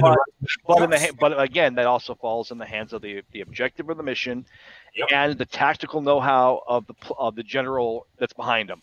Yeah, I agree with that. All right, so I just wanted to throw that up there just to kind of throw a wrench in our conversation like I normally do. But here we go, folks. Let's get into the match play, Age of Sigmar, General's Handbook 2020. So we're going to be rounding out our few weeks here that we've been reviewing the General's Handbook since it came out with pretty much we're going to be ending where everyone else started. And the reason why we chose to do that on tonight's show is because we wanted to get a lot of experience with our war meets and some games in to really competently talk about match play. I think the other ones were more suited to just give an opinion on, but I really wanted to get down with the match play here after some experience. So here we go. So we're already sure, and we're positive that you all have experience, like we do with the General's Handbook 2020 and the match play. And since its release, I'm sure that you've had many games yourselves. So here we go. Overall, I'm going to say this right now. This book has definitely been designed to stamp on some of the more overpowered aspects of the tournament play, as well as make the battle plans more, I would say, interesting and fun.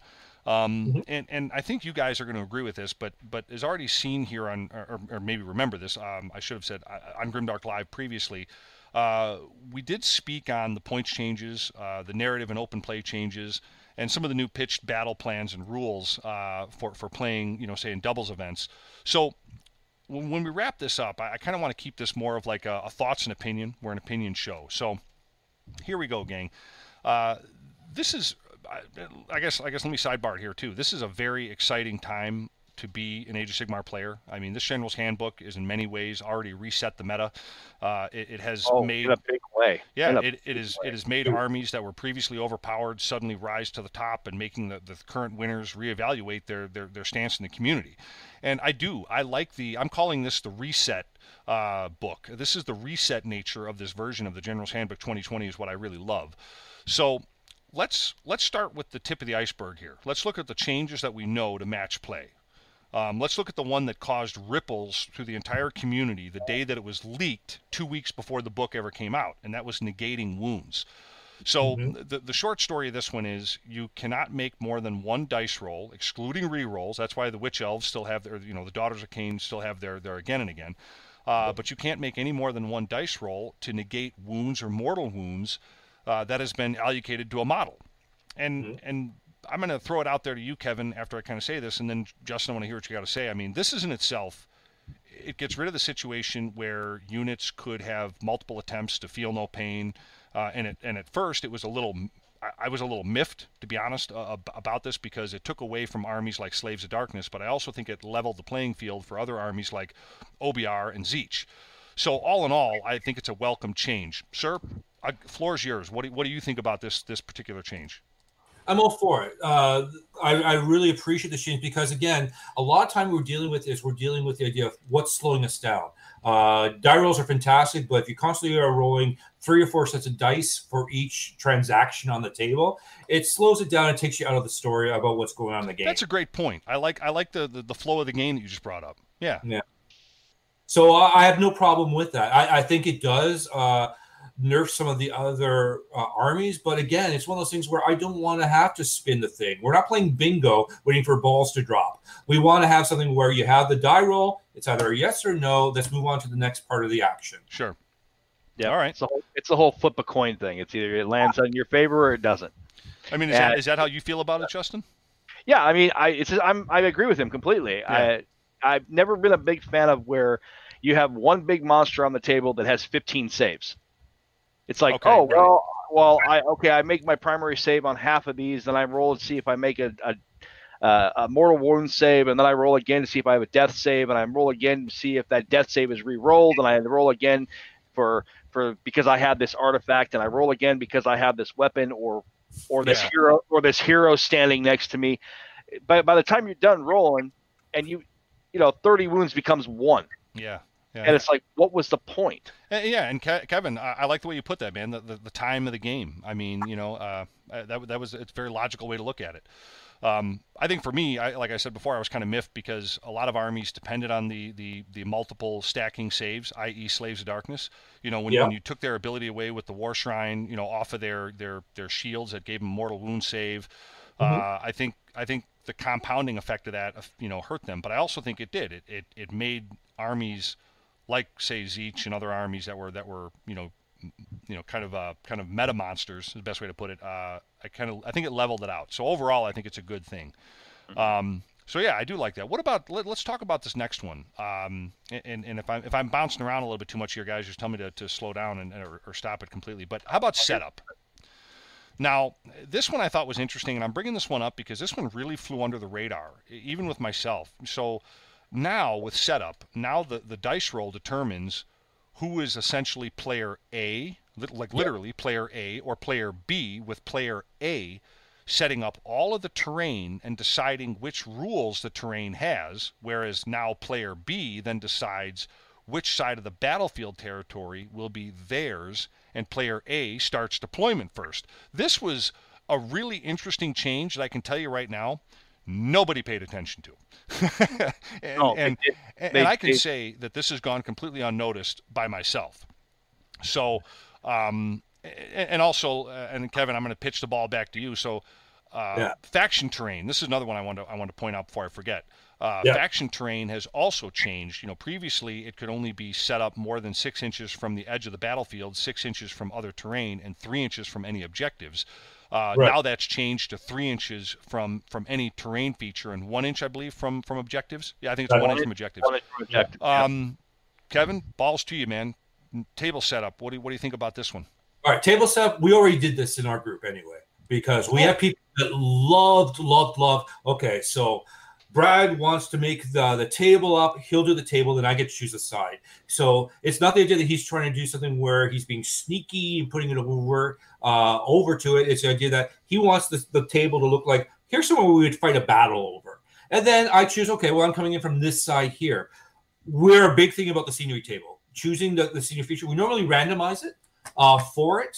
So we'll roll the dice and toss out our tokens on top of them. Sure. I think it adds another layer to what's going on. I like how they've sort of streamlined it a bit more though, so you don't have as much to remember.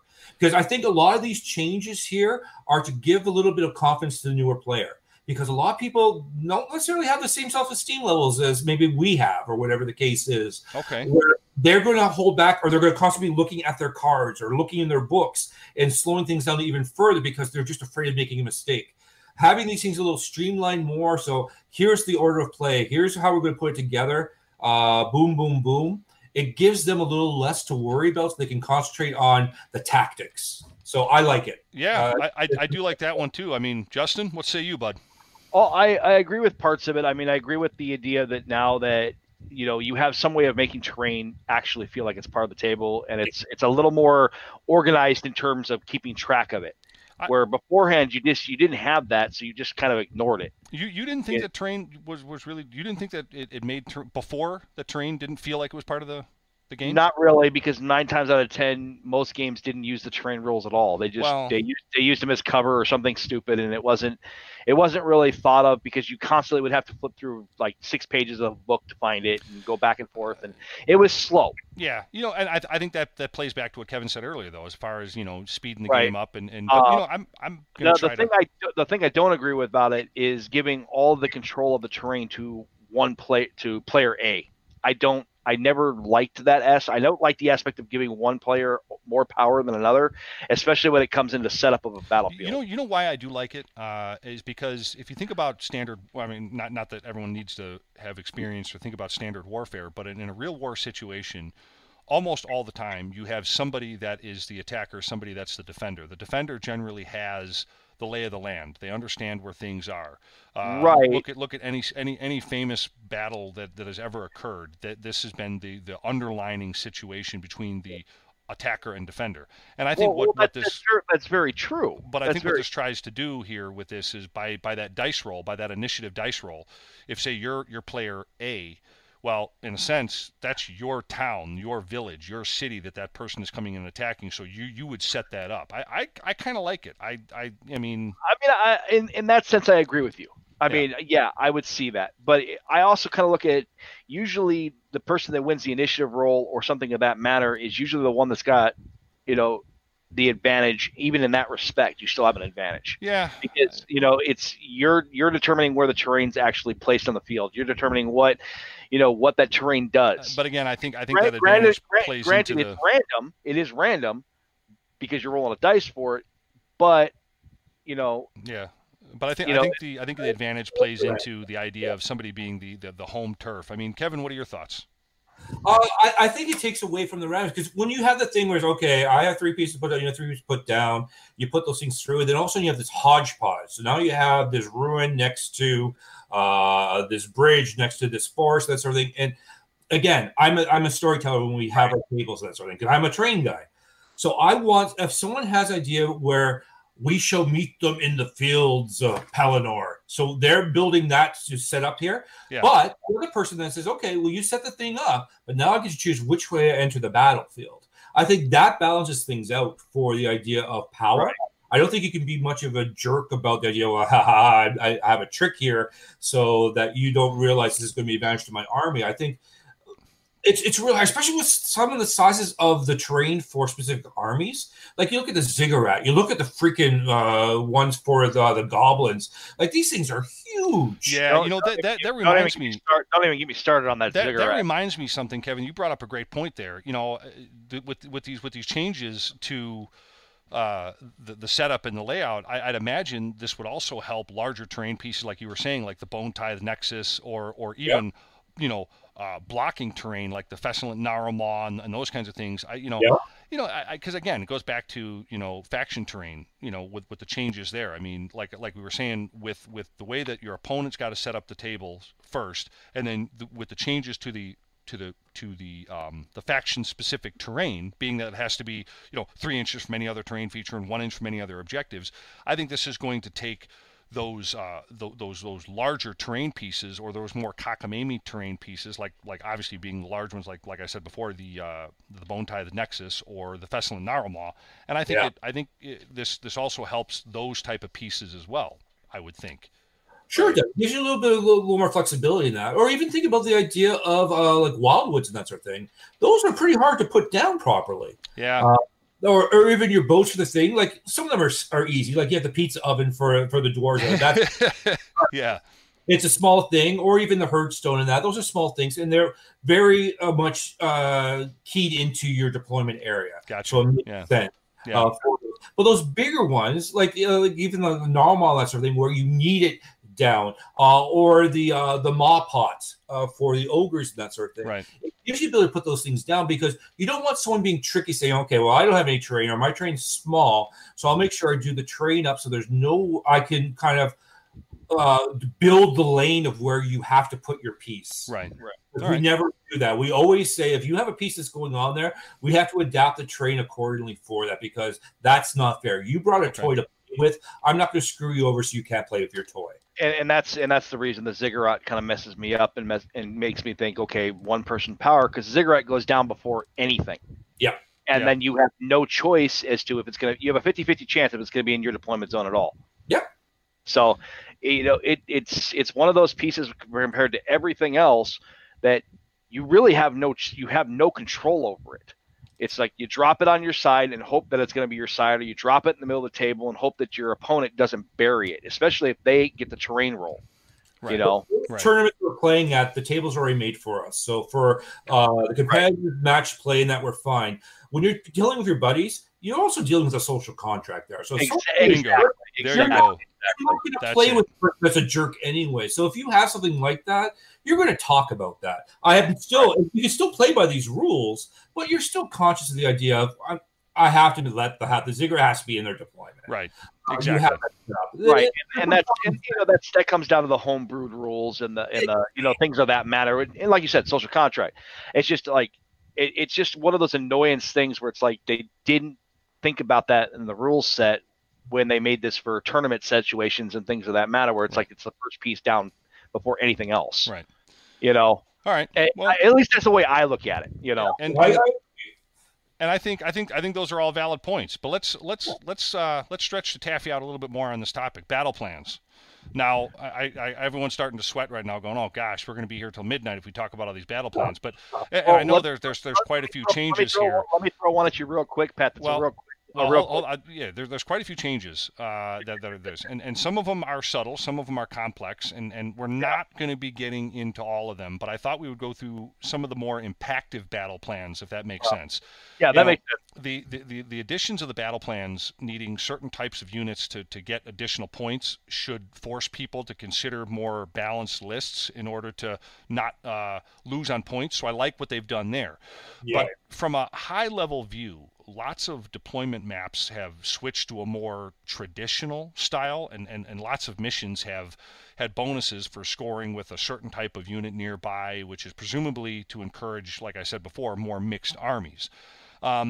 I like what they've done with the secondaries, now called auxiliary objectives.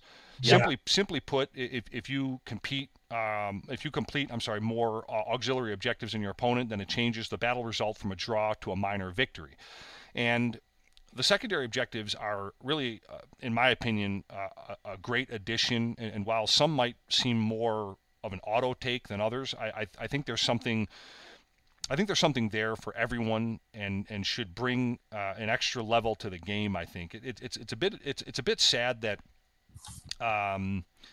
they only affect ties. I was hoping for a little more after I've read into them a couple of times, but those are a lot more common in Age of Sigmar than in 40K, I think. So that's kind of moving on. But so here it is, going to these objectives, and I know, and these do tie into battle plans. That's why I'm starting here with these guys. So you pick 2 of these at the start of the battle in secret, then reveal them to your opponent at the same time. These are ticked off through the game. There's no really indication that I've found that they have to be achieved in any specific phase of the game, unless it states that in the objective itself. And another point about these things, these also replace kill points. Right? That is correct. Yeah, they replace kill points. So, Kevin, I'm throwing this one to you first. I mean, any particular auxiliary objectives stand out as your favorite? Any ones you like over the other? Not really, because it depends on which army you're playing, right? So you can, again, I think you're able to theme your auxiliary objectives towards the type of army you're playing. So I like that. There's nothing that's super is going to be a go-to, because it all depends on which army I'm playing on that day. I like that we're getting rid of the kill point section. That's one thing I'm happy about, because, again, allows you to be a little more trickier in your unit selection. You don't just have to go for the beat stick anymore. Oh, yeah. Which I like a lot. You have to play in all the phases. And the auxiliaries, depending on that, you can choose which phase you're stronger in, and you'll choose objectives that are going to help you with that. Sure. So, I can't really say I have any particular one I say would be a go-to, because, again, it just depends on which army I'm playing and what version of the army I'm playing. I like it. That's a great way to put it. Justin, what do you think, man? Well, I have to agree with him on that. You're going to choose your auxiliaries based on your opponent, the battle plan, what's happening, in terms of what you see hitting that table before you guys actually roll that first dice. Sure. So none of these seem bad. I know with my Cities of Sigmar, I probably would lean more towards like a defender or something of that, or a hold ground, because I don't move unless I absolutely have to. But that again is going to depend on the battle plan. Because like you look at Starfall, you have no idea where the objectives are. So at some point or another, you're moving your line. Yes, yeah, and it's funny when I look at these objectives, these auxiliary objectives. Being that I only really play Beasts of Chaos or Ogre Maw tribes. I have some that play to my particular play style, which I think most folks will try and gravitate towards if they play like this. I like the aggressor. That's great for ambushing armies, i.e. my Beasts of Chaos. That's where you control all the objectives in your opponent's territory. Right. The invader, that's another one that comes to mind. This one complements the aggressor at the end of your battle. If you have more units in your opponent's territory than they do, you get that. Another one I think is, let me grab my book here. I think Defender. I think that was the one. I like the, Defender. I like the yin yang it almost presents to the aggressor objectives. This one is obviously no enemy units in your territory at the end of the battle. Pillage, that would probably be my last one. I think that off the top of my head. I mean, this is no enemy units in your territory at the end of the battle. Gotta grab my book again. I think Pillage is. All right, sorry. Pillage is. I like this one because you pick a terrain feature in your enemy's territory, it get a friendly unit with wounds characteristic or 5 or more than 3 inches at the end of a round. So you can't do this by teleporting a unit. So I think those are the 4 that I kind of dig as far as those. But battle plans, Kevin. Well, back to the objectives for just a second. Okay, sure. I got one more thing I want to say about it. All right, sorry, I didn't mean to jump on that one. All right, go. As a tournament organizer, what I would also be doing for the auxiliary objectives, though, is I'd be doing 2 things. The first thing I'd be doing is you can't do the same objectives each round of the tournament. Shh, you're giving away the secrets of Armed Forces Day. Shh, you're giving it away. The second part of, because it only affects it in certain points, I would have a prize for people getting their objective. Even though it might not affect who wins that battle, because they're only used for the ties, basically, the way I have it set up. Right. I still would track of this on a score sheet, because I think this auxiliary objective should be one of the prize categories. It actually is. And folks, I'm going to be, as I normally do every year, I'll be giving out the Armed Forces Day scorecard this weekend for everyone to look at a week before the tournament, so you guys can look at it and digest it. But yeah, you know what? It's almost like Kevin helped me write it or something. He just Yep. Or if it's true that great minds think alike, I'm honored to be in this man's company for sure. We are fellow Noblars. There you go. Yeah.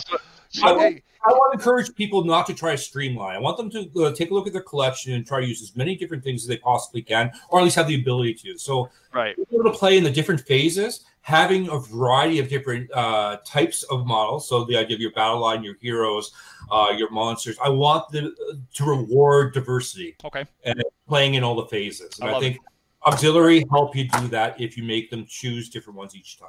Okay. Well, the thing I was going to say about the auxiliaries, which I find interesting as well, is you can almost use these as part of your design of your army. You can almost force your opponent into taking certain auxiliaries by the way you build your list. Yeah. Example with your ogres, Pat. You got your big dude on Stonehorn. Right. You put that as your big bad boy general, and you could force your opponent to take Headhunter.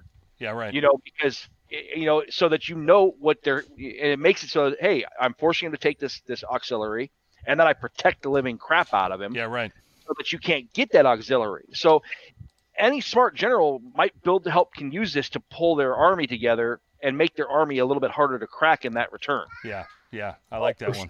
Even like Assassinate. Think of some of our heavier shooting groups. Assassinate, if you allow them to take it every turn and that sort of thing, it's going to be pretty easy for them to pick out a hero for us. You have to make them think beyond just the go-tos. It's just the fact that you can use this as a double-edged sword. You can use it in your favor, or you can use it as a detriment. Yeah. So I like that aspect of it, because it adds that whole new twist to, okay, we're not just fighting for the number of bodies and the number of kill points. Right. No, exactly. Right. Yep. Exactly. A little bit. All right, so keep moving on this one. I mean, Kevin, any battle plans that stand out to you as good ones? Well, I like the idea of the variety of things. So they've done some, like you said, they have some nuances here that actually change them up a bit. I like now that you don't need to have a college degree in trigonometry to set up the board. I really appreciate that. But some of them were rough.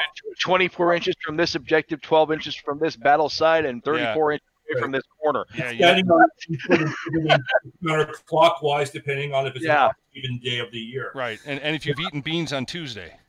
Exactly.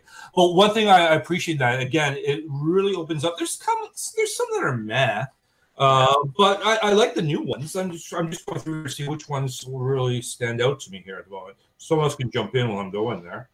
Justin, what do you think? Anything that give me one that you think. So I actually like what they did to Star Surge by reducing the amount of Star Strike. Star Strike. Yes, by reducing the amount of territory hits on it, because it's not like, okay, I got to divide the board by 4 inches, 15 times over just to figure out where the hell the objective's going to land. Okay. And I like, I think was it Blade's Edge or Knife to the Heart, or one of the ones that they redid where the way the objectives are burnt off the table. So. You're talking about Scorched Earth? I don't think it's Scorched Earth. Okay. Maybe. Yeah, no, Scorched Earth. Yeah, Scorched Earth. Yeah, I like how they twisted those and changed them a little bit, so they're not just, okay, this is going to happen and you don't have it. There's what's going to happen and when it's going to happen, or you're going to have your opponent sitting on it. Gotcha. I mean, yeah. Scorched Earth, the way it was written before is, you would burn all your objectives and then just try to get over to your opponents, or I think the knocker, is horrible. Yeah, I think the best improvement to Scorched Earth was it's no longer being a vertical. It's a horizontal zone. Right now, rather than a vertical, which I think is in itself, that's all they could have done. That would have been fine to me. I mean, Kevin, did you come up with one yet? What do you think? Well, for deployment, that sort of thing is we have to be careful because some of these ones here, like I'm not a big fan of the diagonal neck to heart. We have. I'm not a fan of anything that the setup of the table itself lends itself towards certain types of armies. So any of them that are going the short edge. Oh, that's a great point. Yeah. I don't like those ones because it lets people solidify that front line and protect artillery. Like, you don't want things where you can't get at the other people's stuff, or you need to have deep strike units to be able to get it done. Forcing a hand is I'm not a fan of. Yeah. Forcing a hand is a big one of that one, where it's you put your artillery in the back corner of your table and just line your front edge, and unless they've got ambushers, they're not getting to it. Right. And your battle line is condensed so much. There's no way for you to get through unless you have a trick. Right. Yeah. I'm just off the top and just kind of looking through here while you guys were talking. Better Part of Valor. That's another one. It's another vertical to horizontal change for the better. I mean, there's also quite a large change to controlling objectives in this mission called I think it's the Contest of Strength or something like that. And this is if a friendly battle line unit finishes a move within 3 inches of an objective, unless that was a retreat move, the player loses control of that objective if the battle line unit is not within 3 inches or is destroyed. I think only one battle line unit can control each objective at a time. If more than one unit is eligible, then the first to arrive controls it. Correct. So it's kind of like and I think if an enemy unit controlling an objective is destroyed by attacks made with a melee weapon by a battle line unit, then the attacking unit immediately gains control of the objective as long as they're within 3 inches of it. I like that rule because I play a lot of Axis and Allies.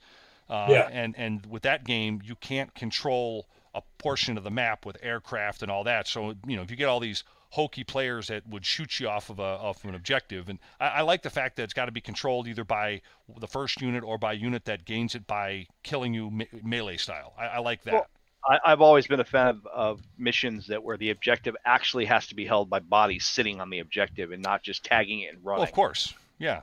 Yeah, occupying force, right. I mean, granted, it is part of the game where you tag and run, and it works out that way. I mean, Dustin and I last week at the War Meet played a game like that where it was a tag and run, and the tag and run is what won me the game. Right.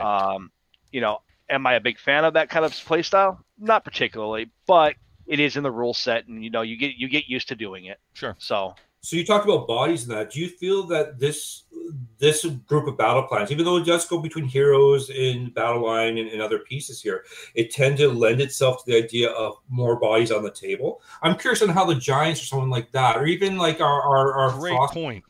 How a lot of these here, they just don't have the ability to be everywhere they need to be. Well, take the Ogre-Maw tribes. They help them out a lot by saying, a monstrous beast, a behemoth is worth 10 is worth a unit of 10.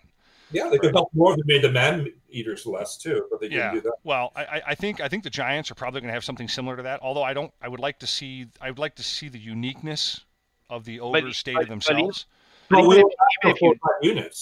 Even if you do that with the Giants and you count them as 10 models or 15 models or whatever, they're such limited bodies as it already is. All these are going to be detrimental to them unless they've got some kind of niche or But to go back with Kevin said, it does seem like it's erring towards more bodies on the table. You're absolutely right, Kevin, for sure. Which isn't fair because I want to play with the big toy Giants, but how do I play Scorched Earth? So either I stay back and protect mine, or I go after yours. If I go after yours, because I had 2,000 points, we already have the point value for them. Mm-hmm. You don't have the skill to get where you need to go. Yeah, right. And that's a good point. I mean, in Scorched Earth, you don't have objectives too deep in your territory, and instead you have to defend a wide front, right? I mean, that's right. So, I think this also lends to the fact that you can no longer raise an objective if an enemy is within 6 inches of it, which is utterly amazing to me. I think that's good and bad. I get what you're saying there, Kevin. Yeah, that's kind of that's an interesting point. Yeah, I mean, they're good battle plans. They did a lot of changes that make them, streamlined, but then it seems like some armies are going to get hurt by it just because they don't have the numbers. But I think I just answered my own question here with Scorched Earth, Kevin. I think with that one, this is where you gain an additional victory point if there's a friendly leader model within 6 inches when you raise that. So instead of whatever the victory point is worth, you gain an extra one if you have a hero or a character within 6 inches of it. Right. So, yeah, but you're absolutely right, Kevin. They're lending the fact that they want more bodies on the table for sure. What I find interesting here, and the bodies, though, seems to be going to be smaller units. So you might not be going for those horde discounts, too, because you want those units of 10, even units of 20 of the cheaper models instead of that unit of 40 or 30, because those smaller units, again, give you the flexibility to move in different areas. Right. Plus, when people are shooting, they're making choices of which unit, how they spread their shots. Well, you have to look at the point cost across the board, too. They removed a lot of those top-end horde discounts from a lot of armies. They did. You're right. So you're not going to see top horde armies or mass quantity armies because they got rid of that discount. There's only certain armies that have them, and usually they're the ones that are under strength anyway for that baseline battle troop. Mm-hmm. So with your group, how important is the idea of having the lower drops for choosing who goes first? Oh, can I answer this one first, Justin? Go for it. I'm a Beast of Chaos player, or I'm an Ogre Mawchives player. Yeah. I need my battalions, man. I need to be a 1 or 2 drop army if I can do it. So for me, it's extremely important. But you want to know something that's funny that you say that, Kevin? It's important for me for 2 different reasons. Mm-hmm. Reason number 1, my Beast of Chaos. I got to be able to have the opportunity to go first or give you the turn first so that you can maneuver around the board and I can ambush all over the place around you and string you out. Yeah. On the opposite end of that, with my Ogre Mawtribes, I need to be able to take that first turn so I can well, in half the time I want the choice to take that first turn so I can get to where I need to get to and block you off and do things, or I need you to be able to move up so I can charge you. So for me, I wouldn't be able to play those armies the way I play if I didn't have that. So I hope that answers your question. So for me, it's very important. Yeah, so I think it does. I think it depends on the army. So even like Lumineth with a new one, they want the first turn because they need to get their buffs up. They need to get the spells off first for that. But then there's other armies that really don't care. So having the extra flexibility of these smaller units could be bad. But then again, you have the smaller units in your battalions as well. Right. It's not stopping you, right? Well, my city's a Sigmar army. I can't get that army under 14 drops. Under 14 drops? Wow. Wait a minute. Your city's army that I've seen, that's 14 drops? Currently, the current list I'm bringing to Armed Forces Day is 16 drops. You're going second. Unless they give me the turn. Kevin actually looks stunned. Even if I combine units, 14 drops would be as low as I can get that army. That's interesting. Kevin almost looked like he fell out of his chair there when you said that. so the army consists of 4 heroes. Nice. 7 battle line. Yeah. 2 specials or anything that what you want to call them, and like 3 behemoths. So there's no way I'm getting this thing under 14 drops. I mean, it's a massive gun line. Patrick has seen this line and he knows what it can do, but it's never going to be under 14 drops. Yeah. I mean, Kevin, what are your thoughts on this, man? I mean, I want to hear what you think about it. A lot of times, so when I'm playing and that sort of thing, to be honest, 2000 is not my favorite game. I like 1,000-point games and I like team games. Those are the 2 things that we play in match play the most in our club.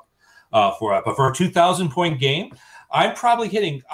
I always make sure I have one of the battalions because normally there's a way of you doing a synergy with it so your groups can get your down. So I'm normally in the 3 to 4 drop in a 2,000-point game. Okay. That's still very respectable. That's good. It's respectable. I think the 1-2 things are very few and far between at this point. Yeah, they are. I think there's only 2 armies that can do them, and even those have been kind of curtailed down. To where it's like one battalion here, 1 battalion there that can do it. But for the most part, there's not a whole lot of armies that can do it anymore. I'm building an army right now for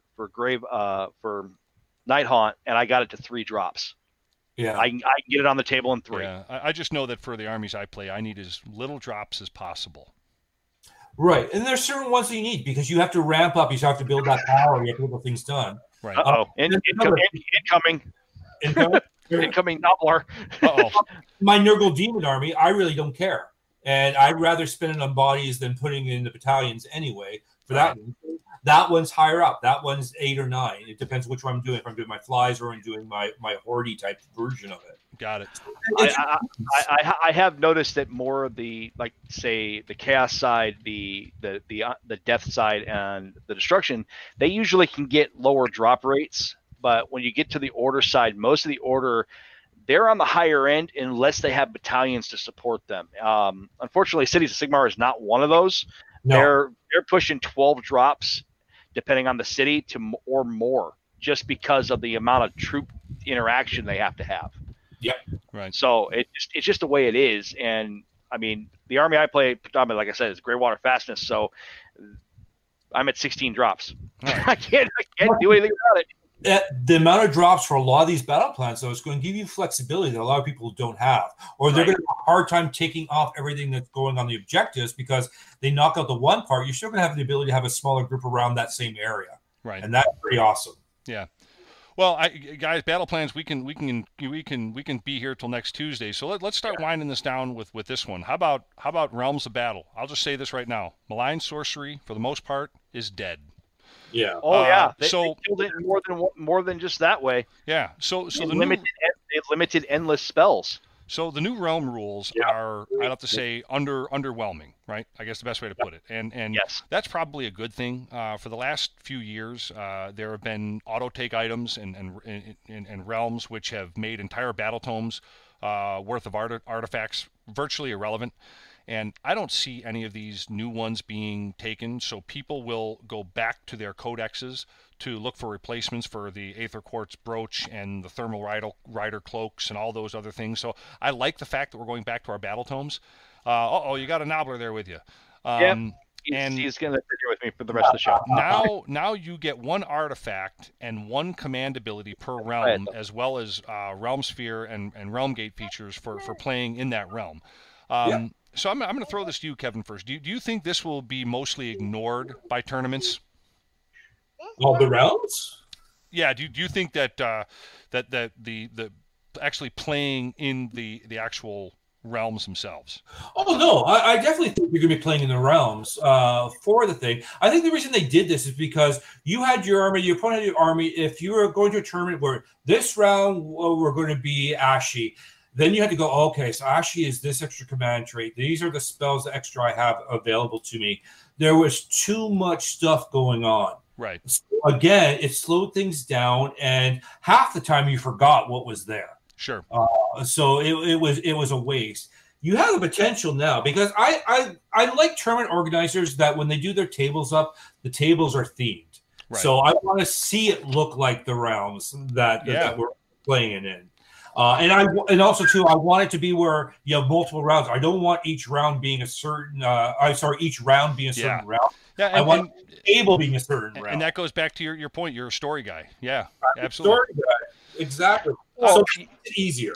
You didn't just add the one command trait per realm either. They added 2 additional command traits that weren't even in there, right? Which is the all-out attack and the all-out defense. Sure. Yep. Those got added as well, so you actually have choice of like 7 different command traits just going into a realm. Yeah. Yep. On top of your war scroll. Yep. This allows you to put a little card on each of the tables that everyone can read from a distance, because you don't have to put a ton of stuff on there, and it gives you all the rules you need to know. So the odds of you using it is there, and it's going to feel again like the fluff, and that's awesome. And it's those go-to automatics, because it's you don't want to have something. Okay, well, I'm taking this, and I have to take this because min-max for the points. I need to do it, or else I'm not going to be competitive. Right. Forget that. Let's have it fun. Most of these things, they're not going to be used for it. But they seem very watered down to me from the artifact to me. They seem very watered down. Yeah. I mean, I could the one command trait I could see going off all the time is going to be all out attack, all out defense, just because those command traits, re-rolling your hits, re-rolling your saves at all times. Right. I mean, that's pretty nasty. Yep. And there's some circumstantial ones, like Gur is pretty cool for monstery things. Right. Like the Feral Roar I'm looking at here. But there's a lot of circumstantial pieces, but it's a different realm. It should be circumstantial. Right. So I think this gives more of a people are going to say they're going to use it because of this format, at least for the spell and that, because it's less for them to memorize, so they're going to know what it is. Yeah. Exactly. Yeah, and I like the rerolls of 1 for hits, wounds, and saves from, I think it's Haish, Ulgu, and Shaish. But that's really about it for me. I mean, I guess I got to get into a little more to be a little more fair about my comments on that. But that's off the top of my head right now. Well, I mean, it's just going to depend on what the army is doing, what the battle plan's doing, and if it's going to come into effect or not. Right. Yeah, exactly. Yep. Well, good stuff, man. I mean, anything else before we wrap up the General's Handbook 2020 on the match play? Overall, again, I like what they did here for multiplayer events. We love Triumph and Treachery, playing those type of games. Oh, yeah. We love backstabbing each other left and right. To be honest, though, I am a bit disappointed with the idea of the point change. I know you guys talked about it last episode. Right. But the point change and that sort of thing, I think there is no meat to it whatsoever. They had more enough information about what's going on. We're in the age of apps, in the age of digital content. The changes that they made in here are just ridiculous. Yep. It seemed to be geared towards people in the marketing side of Games Workshop instead of the people saying, okay, this is what something should feel like. Monsters were screwed again. A lot of the units, especially like the tougher ones, like the ogres and that sort of thing, there were significant things should have been changed. They weren't done. There was ways for them to make some changes that would have been very positive to help you build the army. But even the idea, too, is they shouldn't be afraid to alter war scrolls. No, definitely not. They're just not doing it. I don't understand. Yeah, Kevin, you make a great point. And offline, folks, what we were all talking about was Kevin was mentioning that these little mamby-pamby little 5 and 10 point little jogs that they put into all these lists. I hadn't thought about it before you said that, Kevin, but I totally agree. I miss the days when points were a little more sustainable. And yeah, was it a perfect system back in Warhammer Fantasy Battles? No, it wasn't. But I miss when things were a little more sustainable over a long period of time. I think this 2 and 3 times a year we're getting the winter updates, the FAQs, the every year with the General's Handbook changes. I think I have to agree with you. I think you have to do something that's going to be a little more impactful to the game. But that goes back to what we talked about last week, where we kind of mentioned, maybe these units aren't being play tested well enough. Maybe they're kind of just being put out there to produce a product line, and they're not really putting a lot of study behind them. Well, I think we know a lot of the play testers through podcasts or through them being our friends, and we know they're very skilled and talented people. Sure. And really absolutely. So I don't think it's that it's not being play tested enough. It may not be listened to. Again, I click rule sets. That's a good point. It'd be more like, have you guys ever played the game Malifaux? Oh, yeah, sure. Yes. All right. I would love the General's Handbook to be more like the books that come out each year for Malifaux. It progresses the story, and it changes and alters the characters and our units. Yeah, that's a great point. Well, I mean, we saw all that fluff come through when 5th edition went to 6th edition to 7th edition, when characters went blind, lost hands. Yeah, they changed those kind of profiles. I mean, they could do the same thing going forward. Where units have to adapt to the times. All of a sudden, or whatever. I mean, there's a lot of things they could do there, and they have the opportunity. I just don't know if they're getting lazy on it, or if they're just trying to. I think from what I've heard from a couple of play testers, and obviously, this is what they've told me, that they're getting a lot of input. They're not getting enough time to play test and competently, give their white papers, is the best way to put it, back to GW. And the other thing is, they, like the point that Kevin just made, they don't feel that some of the things that they're giving back to them are being listened to. So I think that's a failure point. And that's kind of what I was trying to get at when I said maybe they're not play testing, meaning look, my day job is engineering. There's a lot of things we need to go through to make sure we get it right. And generally when things happen that go wrong, it's because there wasn't enough study. There wasn't enough, verification done on whatever that item or thing or calculation was. And I think that could happen. And I think it does disservice to the new person coming into the hobby. Like, I'm lucky; I have a lot of stuff. I have most of the models. Because I have a big collection, and it's good. So I can adapt pretty quickly. But let's think about like a young kid or someone that's in university that doesn't have a lot of extra money. They invest in their army. They're getting it up because they love the army, put it together, and all of a sudden a book comes out and it just messes it up. So it's no longer played the same way. It's no longer effective for them in that respect. Right. Or it squashes a unit out completely. Yeah, like exactly. Like Slanesh is a great example. They keep on just hitting it. Sure, it needed to have some things done to it, but I think it's not a point thing. I think sometimes it's about the idea of just altering the rules a little more. Right. Yeah. And then sometimes when they're altering the rules, it just doesn't make any sense. Like the changeover from the idea of, okay, so we now, when we roll the 2+, we can bring 5 pink horrors instead of 10 pink horrors. Well, just let's have pink horrors, okay? If that's what you're trying to do, just say it. Don't play this passive-aggressive garbage with us. Just say, okay, this is too much. This is why. Change the rule for the idea or take the spell away from the person so it's just in the points. But the 5 thing just makes no sense. And I'm not going to summon Plague Bearers or the Daemoness because it doesn't make sense to the story of my army. Exactly. Right. He's there because he's peachy. That's what he's doing. Yeah. And it just bothers me when they do these little things. It just seems like some things they're very heavy-handed on, and then the point changes where they're needed to make those soft mid armies a little more competitive. So they might not go 5 for 5, but at least they have a good chance of going 3 for 5 or whatever. Right. They don't take that initiative. Or the fun thing I find about it is when they mitigate a hero's points down like 20 points, but they raise the battle line by 20. It's like, it's like why would you lower a hero but raise the battle line, which is the main bread and butter of the army? And you're it's not like you're crippling the army any way or form, but you're just playing with the points just to play with the points. Right. Yeah, and you have these 40 or 50 extra points now, or 40, 50 less points. Oh, great. So I have 50 extra points. I'll get another inlet spell. No, you won't, because we only allow 3 of those now. So what are you spending those points on? How is it going to alter that 2,000-point army effectively? Or when you're playing a 1,000-point game, it's even worse. There's not enough change there. You end up saying, okay, who gets to try and treachery roll? That's basically all that's really effectively done. Yeah. You know what? Bravo, man. Those are some great points. Yeah, you know what? And I think this is where we're going to see the game either evolve. I mean, they're going to have to do it. I think this General's Handbook. What I appreciate about it is the reset factor that it's done to the hobby. I like the game. That's my biggest plus on this General's Handbook. Kevin, what's your plus takeaway? What's your biggest positive on this book?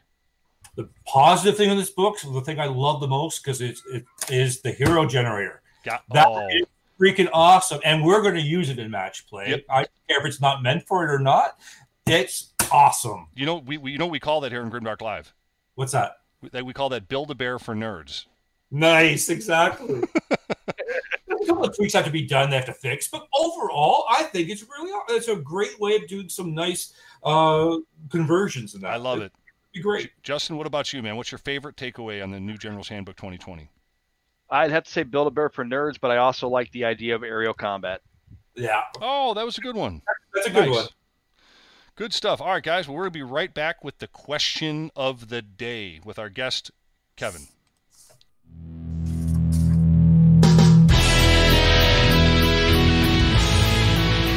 Hey, gang. I really hope you're enjoying the Grimdark Live show so far.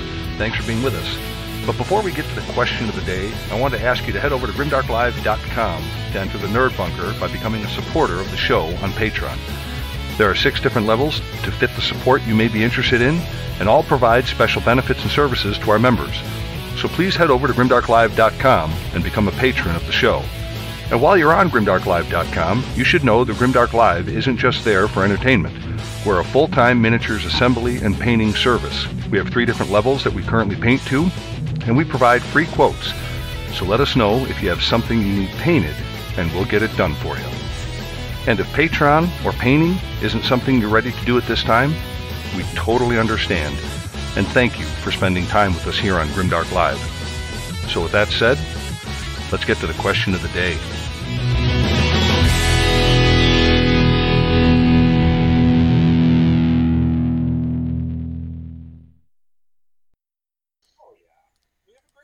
You should be passionate about it. Yeah, always. All right, guys, we are back with the question of the day here on Grimdark Live. So you guys ready? Question of the day coming up. Okay. Kevin, we're throwing this one at you first. So here it is. Has there been a hidden benefit to the hobby during this pandemic that has gone unnoticed? Yes, I think it's the idea of appreciation for our community. Pure and simple. The community stepped up. We have a game that relies on us being across the table, playing, going against it. So traveling to conventions, to your game store, to your buddy's rec room, whatever the case is. And we've had to change that around because we couldn't do that because of the pandemic. However, what this showed us is that we're resilient. We find ways of still getting together, and people have taken time to check in on those people that might not be doing as well under the circumstances. So this makes me more and more proud, and the reason why I love supporting things like what you guys are doing, why I'm such a fan of the other podcasts that are out there, is that it shows that we have a community and it's there to help us when we need it. Well said, man. Well said. Justin, question back to you, man. Has there been a hidden benefit to the hobby during this pandemic that has gone unnoticed? Yeah, there has. And I agree with Kevin on everything he says. I mean, it's the same point values for across the board. You know, we've gone into this pandemic as a community and we've come out stronger. The community has grown. The community has stood by each other. The community has shown its true stripes towards the game and towards each other, just in general, each other. I mean, you stand with your brothers. Right. You know, you stand with your sisters, whatever you want to label it as. Yep. And if you don't, then, you know, maybe this is not the community for you. But, you know, that being said, there hasn't been that kind of fallout. I haven't seen that like you have in other communities where people get locked into their homes and it just falls apart. You know, our social contract has pushed us that way, and it's made us stronger as a whole. Right. Yeah, for me, I guess for me, nothing is trivial, you know, right? I mean, and when this hobby, something that I use as a therapy myself, was taken away when you couldn't get out there to see your buddies and roll those dice and laugh and create a world, and there was an empty hole there that not many things could ever fill. And when you finally had that opportunity to get back out at the tables, you know, shake those dice and, you know, measure your models and question a rule, it made you appreciate all those things that were gone for months. And even as we sit here doing this goofy little show right now, that is gone for many other people that are still without it for whatever reason they can't be there. So I think the moral of the story that I had in thinking about the question of the day was appreciate what you have. Appreciate what you have, whether it's this game or your family or your friend next to you. Because I'll tell you what, you know, without a situation like this to kind of, you know, gloom over us, I'll say this, you know, time itself, time is a glutton that eats up life. And, you know, we always say we don't have time to do this or time to do that. We hear about it all the time when people are saying, oh, I can't get to this army to paint it. You know, there's plenty of time. The trick is to apply it. And with a situation like this, and in a game like this, and the community that we found that we have, these awesome, wonderful people, appreciate what you have, because you never know. It could be taken from you. It could be gone. You could be gone. So cherish it all, and that's what it's done for me. It made me really appreciate it all the more. Wait a minute. What the hell is that? What's going on?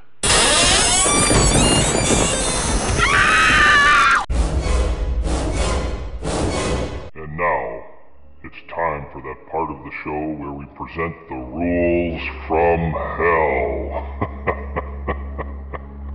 Yes, that's right, Grimdark Goons. It's time for the rules from hell, where we present the game rules from the past or present of the Warhammer worlds that just sucked. Here it is, gang. A Warhammer rule from hell. Let's face it, sometimes we, the players, are the hell to the rules.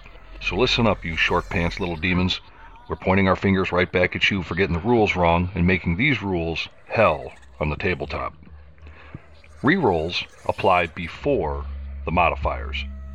Say, for example, you're on a Hellstrider's aura of -1 to hit. You normally hit on 4s, but have the effect saying you can re-roll failed to hit rolls. You can only re-roll 1s, 2s, and 3s, but not 4s, even though the 4 will end up missing. It's not considered a failed roll until after modifiers are applied. That's definitely a rule from hell. And now you know a rule from hell. All right, let's get back to the show. So awesome question of the day, man. Great answers all around, man. I loved it. So we're at our point with the closing thoughts of the show, and we're going to throw it over to the co-host. Justin, closing thoughts are yours, bud. Okay, here we go. Brothers and sisters, rejoice. We're coming out of a pandemic, and we're getting back to the tables. We're able to roll dice with our sisters and brothers in battle. We're able to question rules. We're able to have a fun time back in society with our community and our social contracts. But that being said, be safe. Don't take advantage of anybody that's around you and take their health and their experiences into your own. They are your brothers. They are your sisters. They will always be that in our community. Our community has grown, our community has strived, our community has come together. Let's go forward, make this community great, and continue to move forward and throw those dice out of our sweaty palms. That being said, I'm Grimdark Justin, and I wish you all a good night. Well said. Well said. Good stuff. Well, guys, yeah, that's the end of the show. And first and foremost, I want to thank our awesome guest, Kevin Jacoby of 6 Squared Studios, for being with us tonight. Folks, get over to their website, buy everything on the site, buy it for your friends, buy it for your close relatives, buy it for people that don't want to get into the hobby, buy it for people you don't like. Mend that bridge with gifts from 6 Squared Studios. All seriousness, I can speak from experience of not only being somebody that has been obliged by these wonderful people at 6 Squared Studios to have their donations, but also as a customer. Folks, take it from me. Awesome stuff, awesome people, awesome products, awesome company. And that's who we need to support in this hobby. So Kevin, thank you so much, not only for being on this goofy little show, but for being who and what you are, man. You're just a wonderful person. Thank you. Well, thank you, guys. I appreciate what the podcasters out there do, what your show does, what the others do, because it really brings people forward. And your messages out there, the continuity of you guys coming on here, a consistent schedule makes a difference in a lot of people's lives. It brings us together. So thank you. Well, thank you. Well, that's it, folks. Another great show, and that's a wrap. And please don't forget to give our channel a like or subscribe if you haven't already done so, and follow our podcast. And if you haven't already done any of this, if you don't, Kevin from 6 Squared Studios and the Grimdark Goons, we're going to come over to your house, and we're going to pour Lamia Medium into all your paints and forcing you to have to do 47 thin coats instead of 2. So I want you to be aware of that. We will do that. So, folks, I thought you were going to say chop them up and turn them into MDF. Jesus. That was an idea Kevin had. I wasn't going to bring that up or anything like that. I wasn't going to do that. It's called recycling. But folks, thank you all so much for being with us this evening, and may the dice gods bless you in your sweaty palms. So until we meet again, roll them dice fun and fair, and don't be a short pants. Night, everybody. Good night, everyone. And we will see you again next week. Yep. Bye. Grimdark Live would like to thank you for slumming it through another show with us for all things dice, dragons, demons, and a dwarf in the Age of Sigmar worlds. We'll be back live next Thursday, so until then, remember, roll them dice fun and fair, and don't be a frickin' short pants. And if you missed the live show, you can catch us again right here on the next Grimdark Live podcast.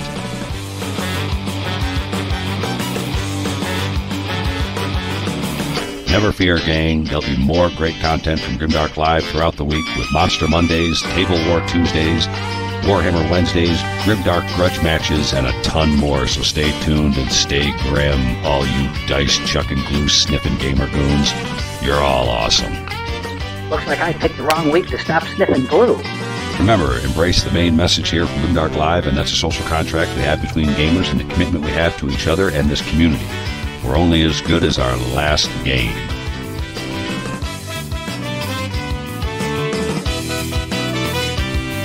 Check us out at grimdarklive.com. Don't forget to give our channel a like or subscribe if you haven't already done so. So long, Grimdark Goons. Until next time, may the dice gods bless you and your sweaty palms. Bye.